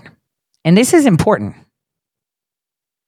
Please pay attention to what is being said here, because this has not gotten a lot of traction. Talking about CCP. Let's go. Countermeasures. The president of Taiwan is arriving in New York today, eventually making her way to Los Angeles in a meeting with House Speaker Kevin McCarthy. Now, Tsai Ing-wen is looking for support from allies here in the U.S., even as China comes ever closer to asserting control over the self-governing island that it considers part of the communist nation. The meeting between McCarthy and Tsai is set in Los Angeles on April 5th. That's next week. China slams the pending meeting between the two political leaders as another provocation that would sabotage peace and stability in the Taiwan Strait. For the latest on the story, let's check in with correspondent Sarah Williamson. Sarah. Good afternoon, Bob. Well, as the Taiwanese president takes off this morning, China is warning that it will take resolute countermeasures if House Speaker Kevin McCarthy did meet with President Tsai Ing-wen today as she passes through New York and California on her way to Central America. Now, a spokesperson for China's Taiwan Affairs Office says that the U.S. should refrain from arranging Tsai Ing-wen's visits, and even if she comes in any contact contact with American officials. They will just be disputing it. Now, the office is asking the US to fulfill what they're calling its solemn commitment not to support Taiwan's independence, and that if Tsai meets with McCarthy, it will be another provocation violating the One China policy. Tsai is embarking on that 10-day trip to Guatemala and Belize this week and is expected to meet with McCarthy whilst she is in California. Before she took off today on her flight to New York, Tsai had this to say to the media. Taiwan's determination to go global will only grow stronger. Taiwan is the world's Taiwan. Leading Taiwan to the world and bringing the world into Taiwan is an important goal of our administration. Now, Beijing conducted large-scale military exercises around the self-governing island when former Speaker Nancy Pelosi visited Taiwan last August, despite those multiple threats from the communist regime to do so. But it claims that the self-governing island of Taiwan is actually part of Chinese territory and threatens that they will be bringing the island under its control by force if they have to. Now, Taiwan's armed forces have said that they are keeping a watch for any Chinese moves when Tsai is abroad, and we were keeping a close eye on that meeting with Tsai and McCarthy if it does go ahead. Bob and Katrina. All right. Thank you, Sarah. Joining us right now to discuss, Senior Fellow for America First Policy Institute, Fred Fleiss. Fred, assuming there is a meeting, I believe it's next Wednesday with McCarthy, do you think China will do something, and if so, what? First of all, Bob, there has to be a meeting. No other country can tell our officials who they can meet with. Giving in to these threats and bullying would simply be another sign of American weakness, and we've had quite enough of that under this president. I think there may be some type of retaliation, maybe some increased harassment of Taiwan. And I got to tell you that I think China may have been emboldened to do this because McCarthy called off, or at least postponed, his trip to Taiwan. He didn't call it off. He postponed it. Maybe Beijing thinks that they can continue to bully McCarthy and he won't meet with Xi at all. Well, that's not going to happen. So where do we stand now with Taiwan and with China? What's your read right now for where we stand? Putting it in perspective, we've got China's leader meeting with Putin. We have more aggressive activities going on in that theater around China, in the seas around there. We're trying to assert ourselves where? In the Philippines? I think we're trying to have more of a presence toward Australia, New Zealand. Where is this going, Fred?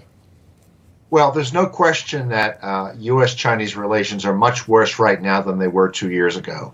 I think that's because of the weakness of this administration. But I think some other things are going on right now. President Xi recently told a meeting of the Chinese Congress to prepare for war. And there's been a 7% increase in the Chinese military budget over the last year. There's been many more provocations. In one way, it looks like Xi is trying to demonstrate China as a more powerful and influential country. But definitely there are signs that they're looking for aggression. They're looking for a fight. And I'm a little worried that they may be preparing for an invasion of Taiwan. Okay, Fred Fleiss, thank you so much. I'm sure we'll be talking about it more in the coming days. Thank you, sir. Good to be here. So I'm going to leave that at that. See, there's a lot of things that are happening that no one's talking about. So that's one. How they made safety rules now, for the railroads after all these, things. And now we have the Ohio River polluted, just like I said it was, because they didn't do enough damage. It's crazy. General Milley comes out saying, we have to build munitions and stockpile. What? How are you going to do that when you're giving all your shit away to the Ukraine? Okay, these are all issues that we should all be talking about and having parlay with our actual representatives that are not doing it, right? And then we have a bot problem. Oh no, Musk has it. Let me show you bots, okay? This is how easy you find them. Do you see this account? Let me share it. Let me show you how you can see bots. You ready, guys? You ready for this? So here we go. Madeline Adams joined August 2014. Let's click on her following. Oh, look, August 2014, about the same followers, right? Let's go. Harley Moore, let's go. Oh, shoot, look at that. Same date. Here's a bot farm. You want to see the bot farm? Oh, look at that. All the same followers. Let's go to another one. Look at that. Look at that. You know, you would kind of think that I'm like an AI or something and I know all this shit. See, this is the problem that we have. We have BS Band-Aids pretending, right? Pretending to be, fixing things, right? You can't fix them when you don't want to, right? You want to have to fix something. Look, let's find more bots. Oh, look, same date. Probably the same account. Check this out. Look at all these bots. Let's go to Hadassah Hutchinson, who spells it as Hutchington, Hadass, right? Oh, look, same amount of followers pretty much. Let's go to their followers. Let's follow Amelia Driscoll. Oh, she has more followers. So this one has been used. Has it? No. Nope. Let's see. Andrew Roach, same date. Do you see how you can find bots? You see how easy that was? That was a simple look, right? Until they revamp it and call it something else. See, these accounts are a bot farm. And telling from the amount of people that each of them are following, I would have to say that there are about, I don't know, maybe 3,000 in this account. Well, Brian Rubin, he has 37 following, so they were using this for communication. Killian Riley, look at that. I'm just picking on randos. Shirt Prater shirt. Melody Gibbons, look at the dates. You don't even have to work hard to find. Let's see what Naomi Perez. Oh, look at that. Can you see that? Now that's how you find bots, right? So when I look at people that have big inflated accounts, this is exactly what I do. And want to make a bet that most of these bot farms follow them. Like, seriously. See, they take real people's names and revamp them and make them stupid bot accounts. Let's see. Where is what I was looking for? I don't know what this role this guy's playing. I'm following him lately. Where is it? I want to see the reporting on it. Oh, go to the wrong website. You're in jail. Listen to what they're talking about, the Restrict Act. See how they're talking about the terrifying overreach they're doing, which is fantastic, right? Fantastic, right? Look who's co-sponsoring this. He's circling Graham, but not Grassley. Why? Huh? Why? What's going on here? You see this? Let's see what he says. Let's see what Graham says, even though he co-sponsored it. Let's see what he says. Businesses. We don't like TikTok. We don't want TikTok because the Chinese use it to spy on us and rewire our brains. But we don't want the government spying on us either. Did the United States Senate just say we're going to protect you from China by spying on you? Let's try to get some answers out of the Senator Lindsey Graham, who supports this and is here now. You got to be kidding me, Senator. Did you read this? Yeah, I don't think I support the Restrict Act. You don't support this because you were named as one of the supporters, because this is garbage. Is this the one with John? There's two bills out there. One allows a review of businesses that are connected to China, give the secretary the ability to protect our data. Is that the Restrict Act? We got S-686 right here, yeah. March 7th. Mm-hmm. And we got a bunch of Republicans supporting it. Because this thing is crazy town. You don't want the government looking into your private phone. No, I don't. If they have a hunch you're colluding with the Russians, we remember how that turned out. That's right. Yeah, no, well, the Constitution. Did you just say, they can't? What a liar. Yes, they can. Oh, my gosh. Let's continue. He just got caught. No, it's not the Restrict. That totally is. Sounds like he pulled a Pelosi. I sponsored it, but didn't read it. trumps a statute. So let me come back and, give you a better explanation. Here's the problem as I see it. China is the parent company of TikTok, and my nieces like TikTok. I don't mind them using TikTok. I just don't want the Chinese government to seize all their data and manipulate the information America sees for political purposes. China is helping drug cartels in Mexico. China is not a friend. Chinese espionage is an all-time high against America. Is he saying that the Chinese are funding the cartels in Mexico? Like, okay, can we stop for a second and call out the irony of that statement? Are you freaking kidding me? He and Grassley backed it. So did they read it? Or did they want to kill their careers because it looks like they're on their way out? I don't know how anyone can support this. Right? They allowed this. Either they didn't read it and said, sure, I'll back it. Sounds like a plan. Let's ban TikTok. Oh, my nieces and stuff, and they like to use it. Well, what's China going to do with conspiracy theories? There's crazy conspiracy theories convincing people that all pigeons, and this is one of the most amazing psyops, right? I have never seen misinformation put in such a way that even a smart person like you would fall for it. Because they're telling people that pigeons are actually government drones. And listen to this. And not only are they drones, but they recharge through their feet by sitting on electrical wires, right? And when the wires short circuit, it's because too many birds sat on it. And you're just like, that's dumb. They even have graphics, okay? But here's how they loop you in. As a New Yorker, I see pigeons all the time. But you know how they lure you in? Have you ever seen a baby pigeon? For those of you that are from New York, right? From those of you that are from New York, you stop and think, wait, have I? I don't think I have. And then they reel you in, and then you look how dumb it is that the feet are charging facilities and the eyes are cameras. That was genius. Because the question is, have you seen a baby pigeon? And you know why you haven't seen one? Because they look nothing like grown-up pigeons. So you don't know. But it's so weird how they would say that TikTok would take the data of your conspiracy theories and what you talk about and, store it and use it against you politically. What? That the majority of Americans are dumb and fall for shit like pigeons charging their feet on wires? That's going to hurt us? They already know we're dumb because you're in office, Graham.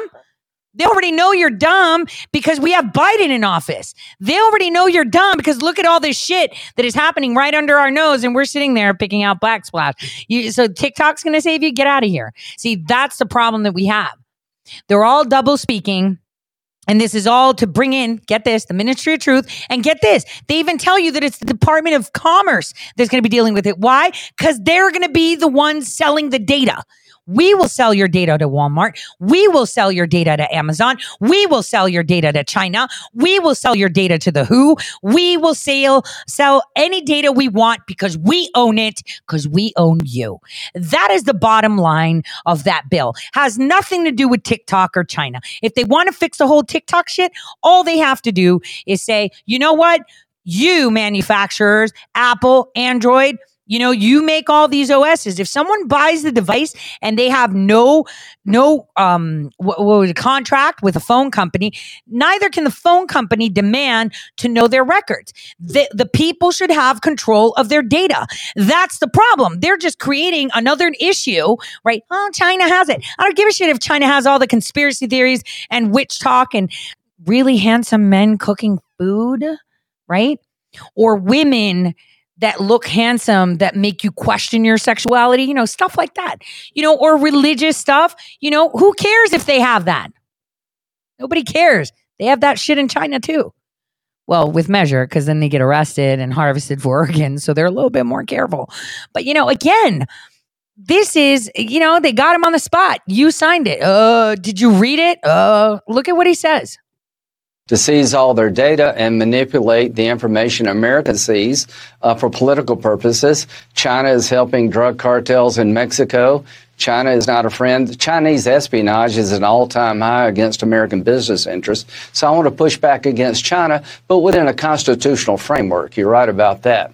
So you made these allegations, and I'll come answer better next time. All right, well, I mean, because on Congress.gov, you're listed as one of the co-sponsors of this thing. Maybe it's like Fetterman when your chief of staff does all your work for you. But, Senator, you got to go back and talk to these other senators about this. Yeah. This thing is nuts, and it's going to get abused like it always does. So we got to clean this up. Can we clean this up?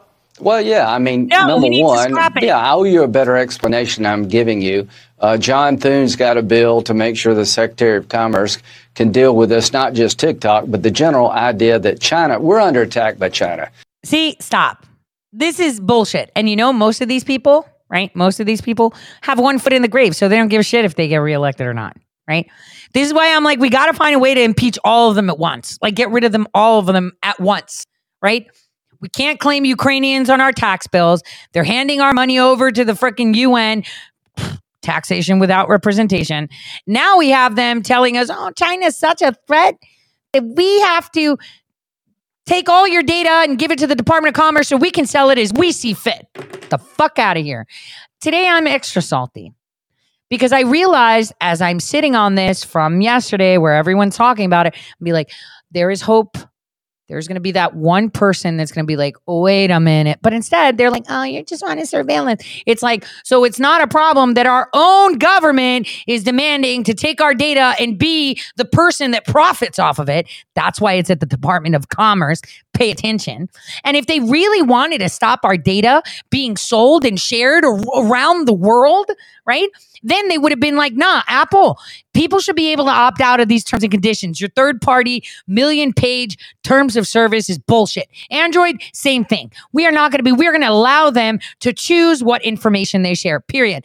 But we already did that. We tell them, listen to the question that's posed to you. When you install an app, it's like, allow app to track you. Ask app not to track you. Ask. Doesn't mean that they're going to approve. Ask. I ask of you to not follow me. Yeah, you asked, but I don't give a shit. I'm following you anyway. Right? See, this is it. And as I'm watching the social media realm where someone smart's going to come out and say something, I'm like, so all these idiots were surrounding President Trump and they totally forgot why he went after Huawei in the first place. Ooh, it makes you look and see with eyes to see that all these important people that are so fucking smart can't even find a solution to this. No. One, okay, we can assume that everyone is stupid, but no, it's not. It's because they don't care to fix the problem. That's what it is. That's what it is. If they wanted to fix it, we would have had this done. Super done. Super done. And that's why I get upset. Like I said, I can't be upset if someone, doesn't see things that I do because, like I said, I have an advantage. So it's not fair. It's like, trying to call out someone that can't run because they have no legs. I can't do that. But when you're sitting there and you're telling me that you're super smart and intelligent, well, the fuck, where's the solution? Why are you talking about this? Lindsey Graham just got slammed on Jesse Waters. Like, oh, yeah. Like, if your chief of staff does all the work, fire your chief of staff. That's what you should do. If I was Lindsey Graham and that shit happened to me, you know what I would be doing? Hey, I'm announcing this on Fox right now. Everybody's fired because I had no idea this was going on. I trusted them to give me, the minutes of it. That's which is bullshit too, because your job is to fucking read it. That's why you get paid a ton of money and have all these gym memberships and fly around on my tax dollars, right?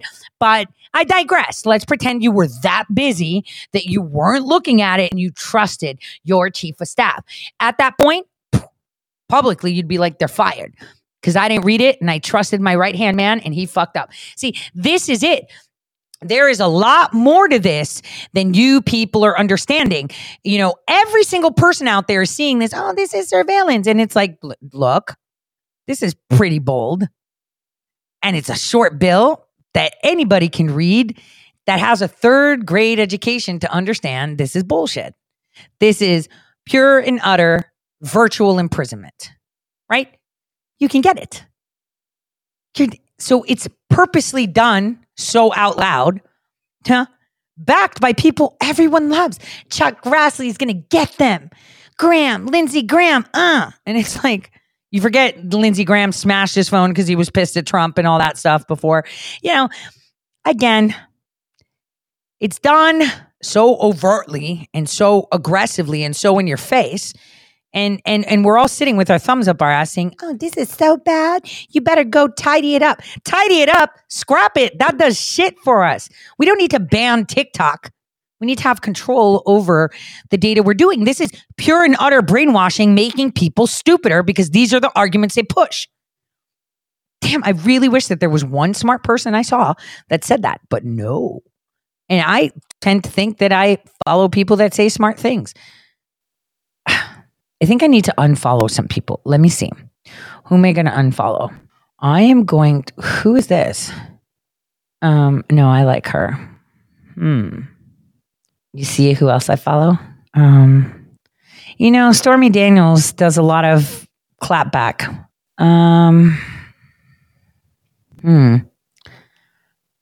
here that I really want to get rid of. Really want to see when they get phones out. Let's see. No. Wait. There we go. Bam. There we go. I feel better now. Now, having said that, what do we need to be doing? We need to be calling them and saying, this is stupid. You guys need to start pushing a bill that allows us, the people, to have control over our data. Why? Because we need this when it comes to artificial intelligence. And that's a topic of discussion for later, because the AI that they're building now is nothing like me. It's completely different. It is completely inert, right? It is just a box and it thinks in ones and zeros. And this is why it will devastate us. So before we go, where is it? I'm looking for this video. I wanted to share some fun stuff. And so I watched this guy that has a really big monotone voice. So I wanted to end it with something fun, right? Which is unexplained mysteries. Because yesterday, Chuck Costello shared a video of an alien. Let me see if I can find it, actually. Let me see the video with the alien. Let me find that first. Because that was so cool. Hold on. I know it's on Twitter, so let me get back there. All right, so Chuck Costello, and I said Costello again. Where's that alien video? There it is. Okay, I want you guys to see this because, listen, so when you see videos like this, right, videos of aliens or stuff like that, what you look at is the response and how it's done. This could be a really good, fake video, but how you know it's not fake? It's the response the person does.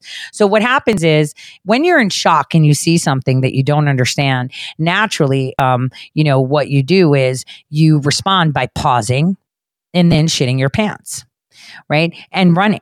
So you pause for a second, you assess the situation, right? And you run, So while you guys watch this, and I'll play it twice, I want to see your comments of what if you were in that, place and saw an alien wedged in these boulders. How would you respond? All right, let's take a look at this. Okay, there's also sound. So let's have fun. Allah. Hocam. Kaç. Bismillahirrahmanirrahim. Taş atıyor biri. Hocam bu ne ya? Ana. Oğlum. O ne? Hocam. Vallahi içeride bir şey var. Uyarıyorlar bizi. Uyarıyorlar. Kaç. Var ya burada bir şey sıkışmış bak. Taşın içinde bir şey var.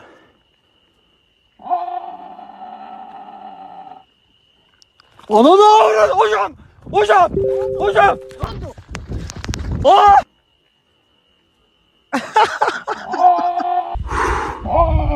Allah. Hocam. Kaç. Bismillahirrahmanirrahim. Taş atıyor biri. Hocam bu ne ya? Ana. Oğlum. O ne? Hocam.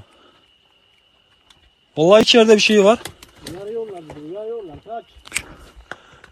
Var ya burada bir şey sıkışmış bak. Taşın içinde bir şey var.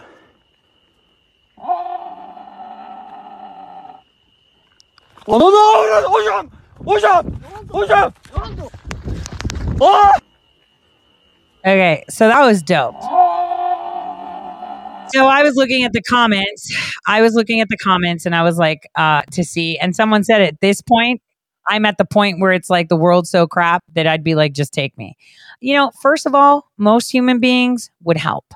Obviously, these people were trying to follow the sound. For me, it kind of looks like it's, probably an animal. Could be, who knows? It could be an alien. Who knows, right? We don't know because the guys ran away like vaginas. See, like I said, no real men.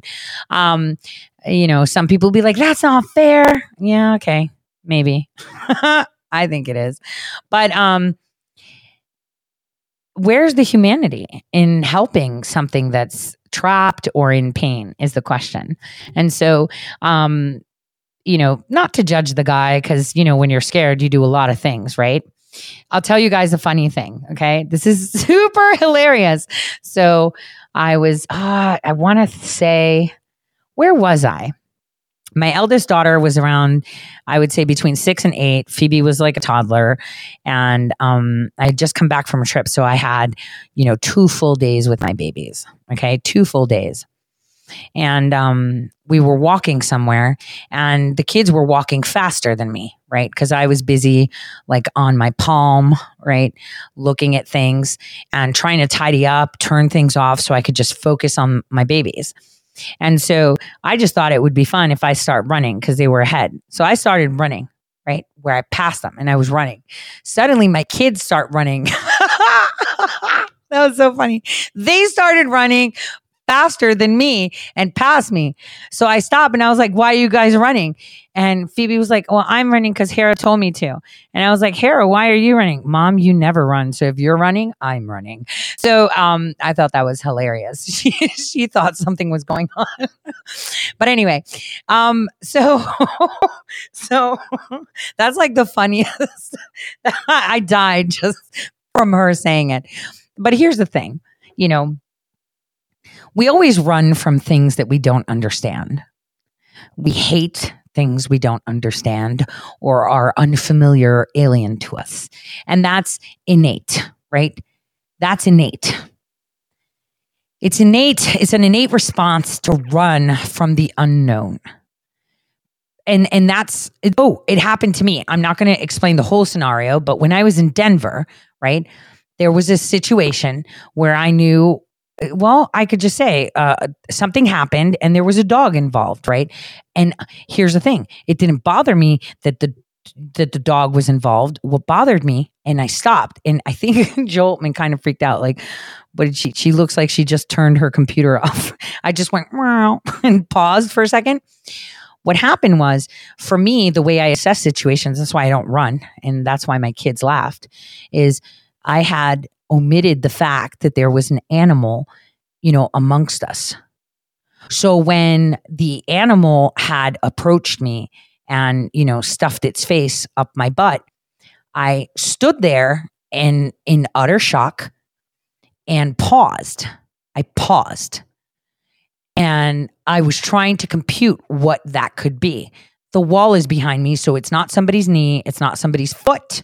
It's did the NBA people throw a ball and it hit me there? Did I touch something? I can't. There's a wall. Because I had omitted the presence of a dog, my brain did not compute what that was, and so I paused. Because one thing people don't do is think. We just run, and that's like the innate response, right? Because we're in danger. I felt like I was in danger and I was shocked, but I had paused to assess the situation for a long time, right? And this is what we do. So I thought I'd close it today with a little bit of fun stuff, right? This guy has a really boring voice, and I say this all the time, but I still go back. So let's finish it with this clip. 10 of his newest 10 unsolved mysteries. Let's go. Mind you, we're not going to do all of them because they're really long, so we're just going to do 2. Unsolved mysteries can be intriguing to people for several reasons.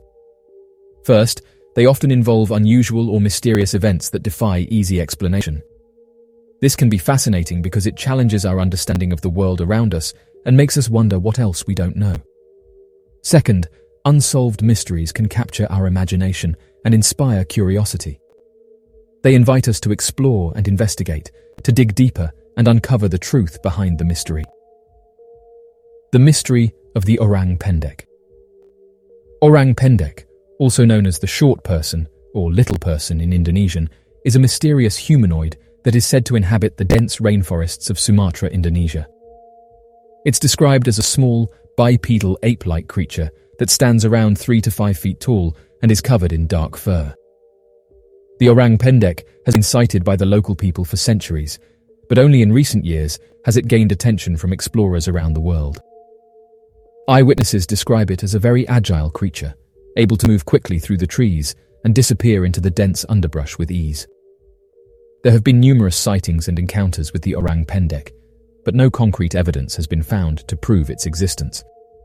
However, many locals believe in its existence, and some have even claimed to have interacted with it on a personal level.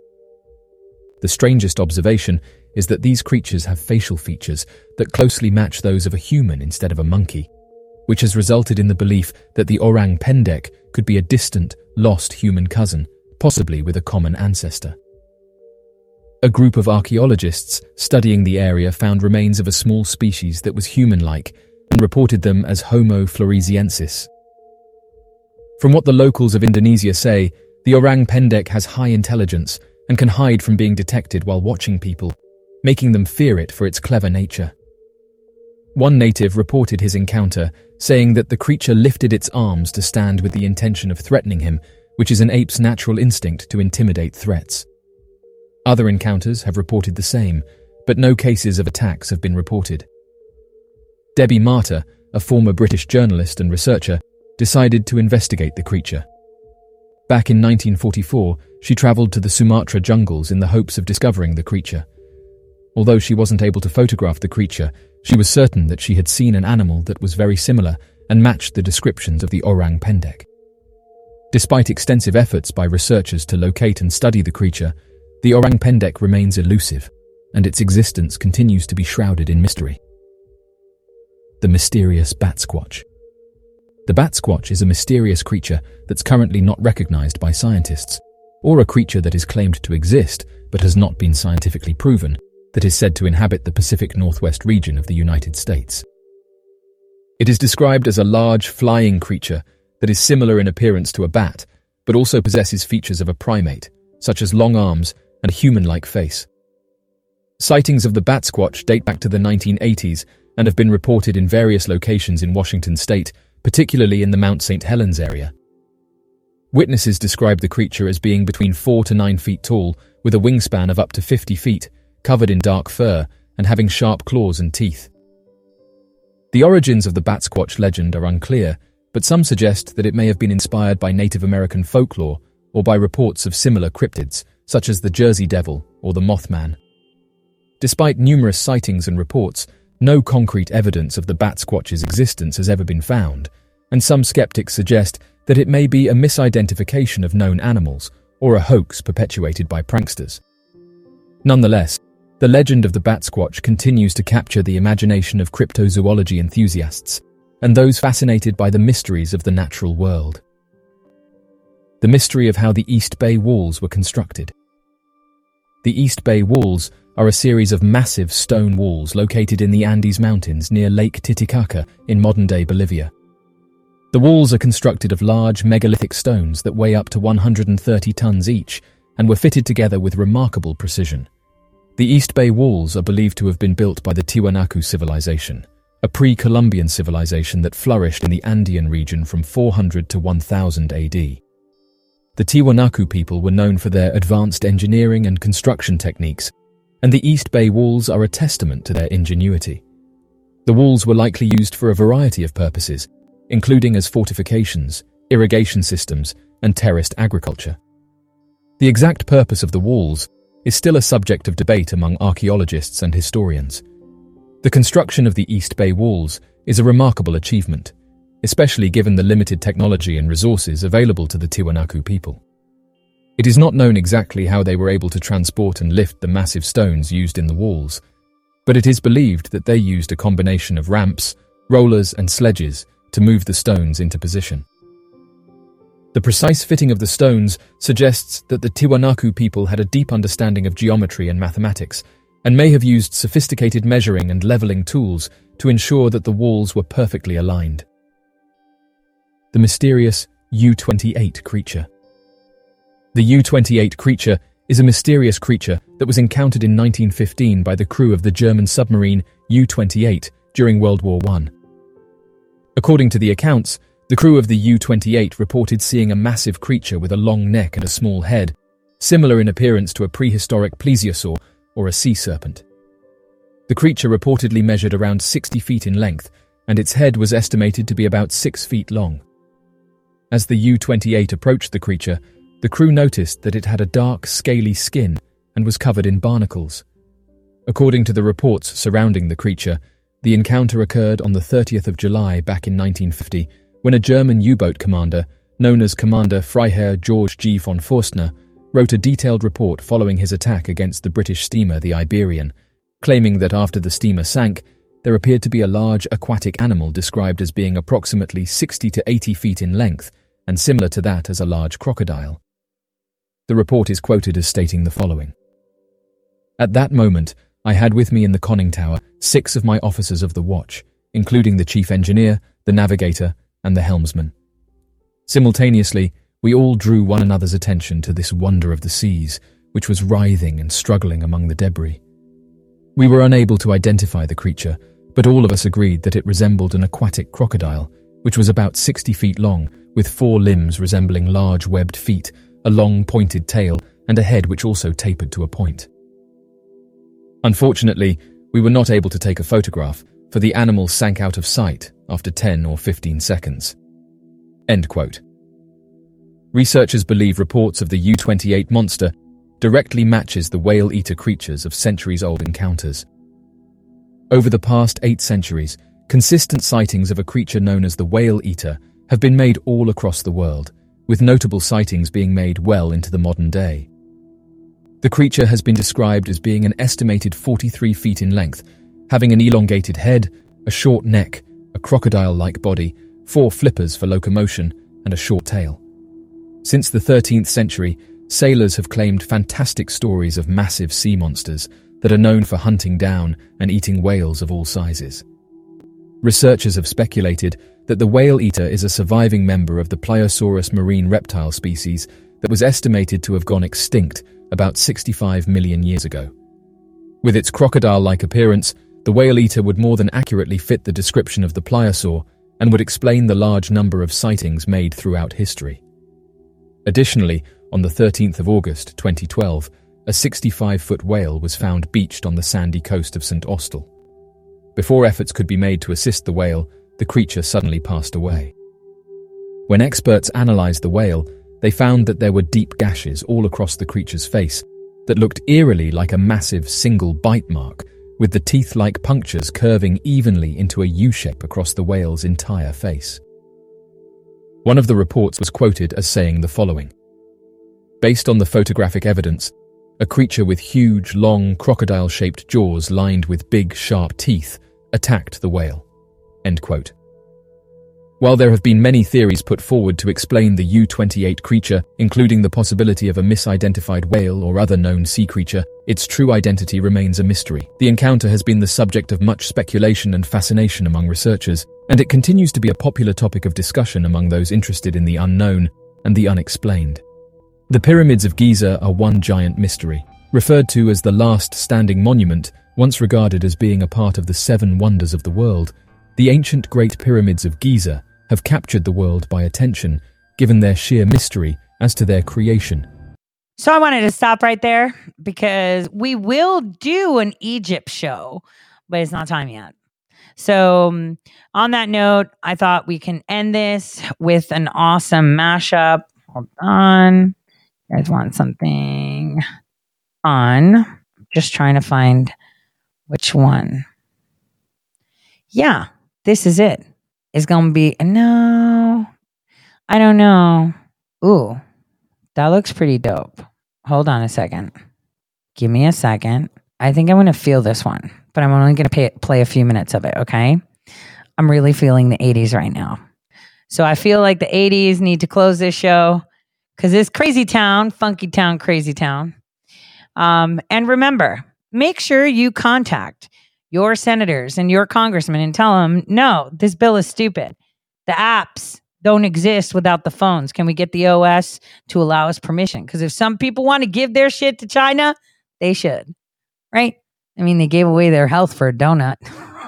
You're bound to have a lot of idiots that are just going to comply. God bless everyone.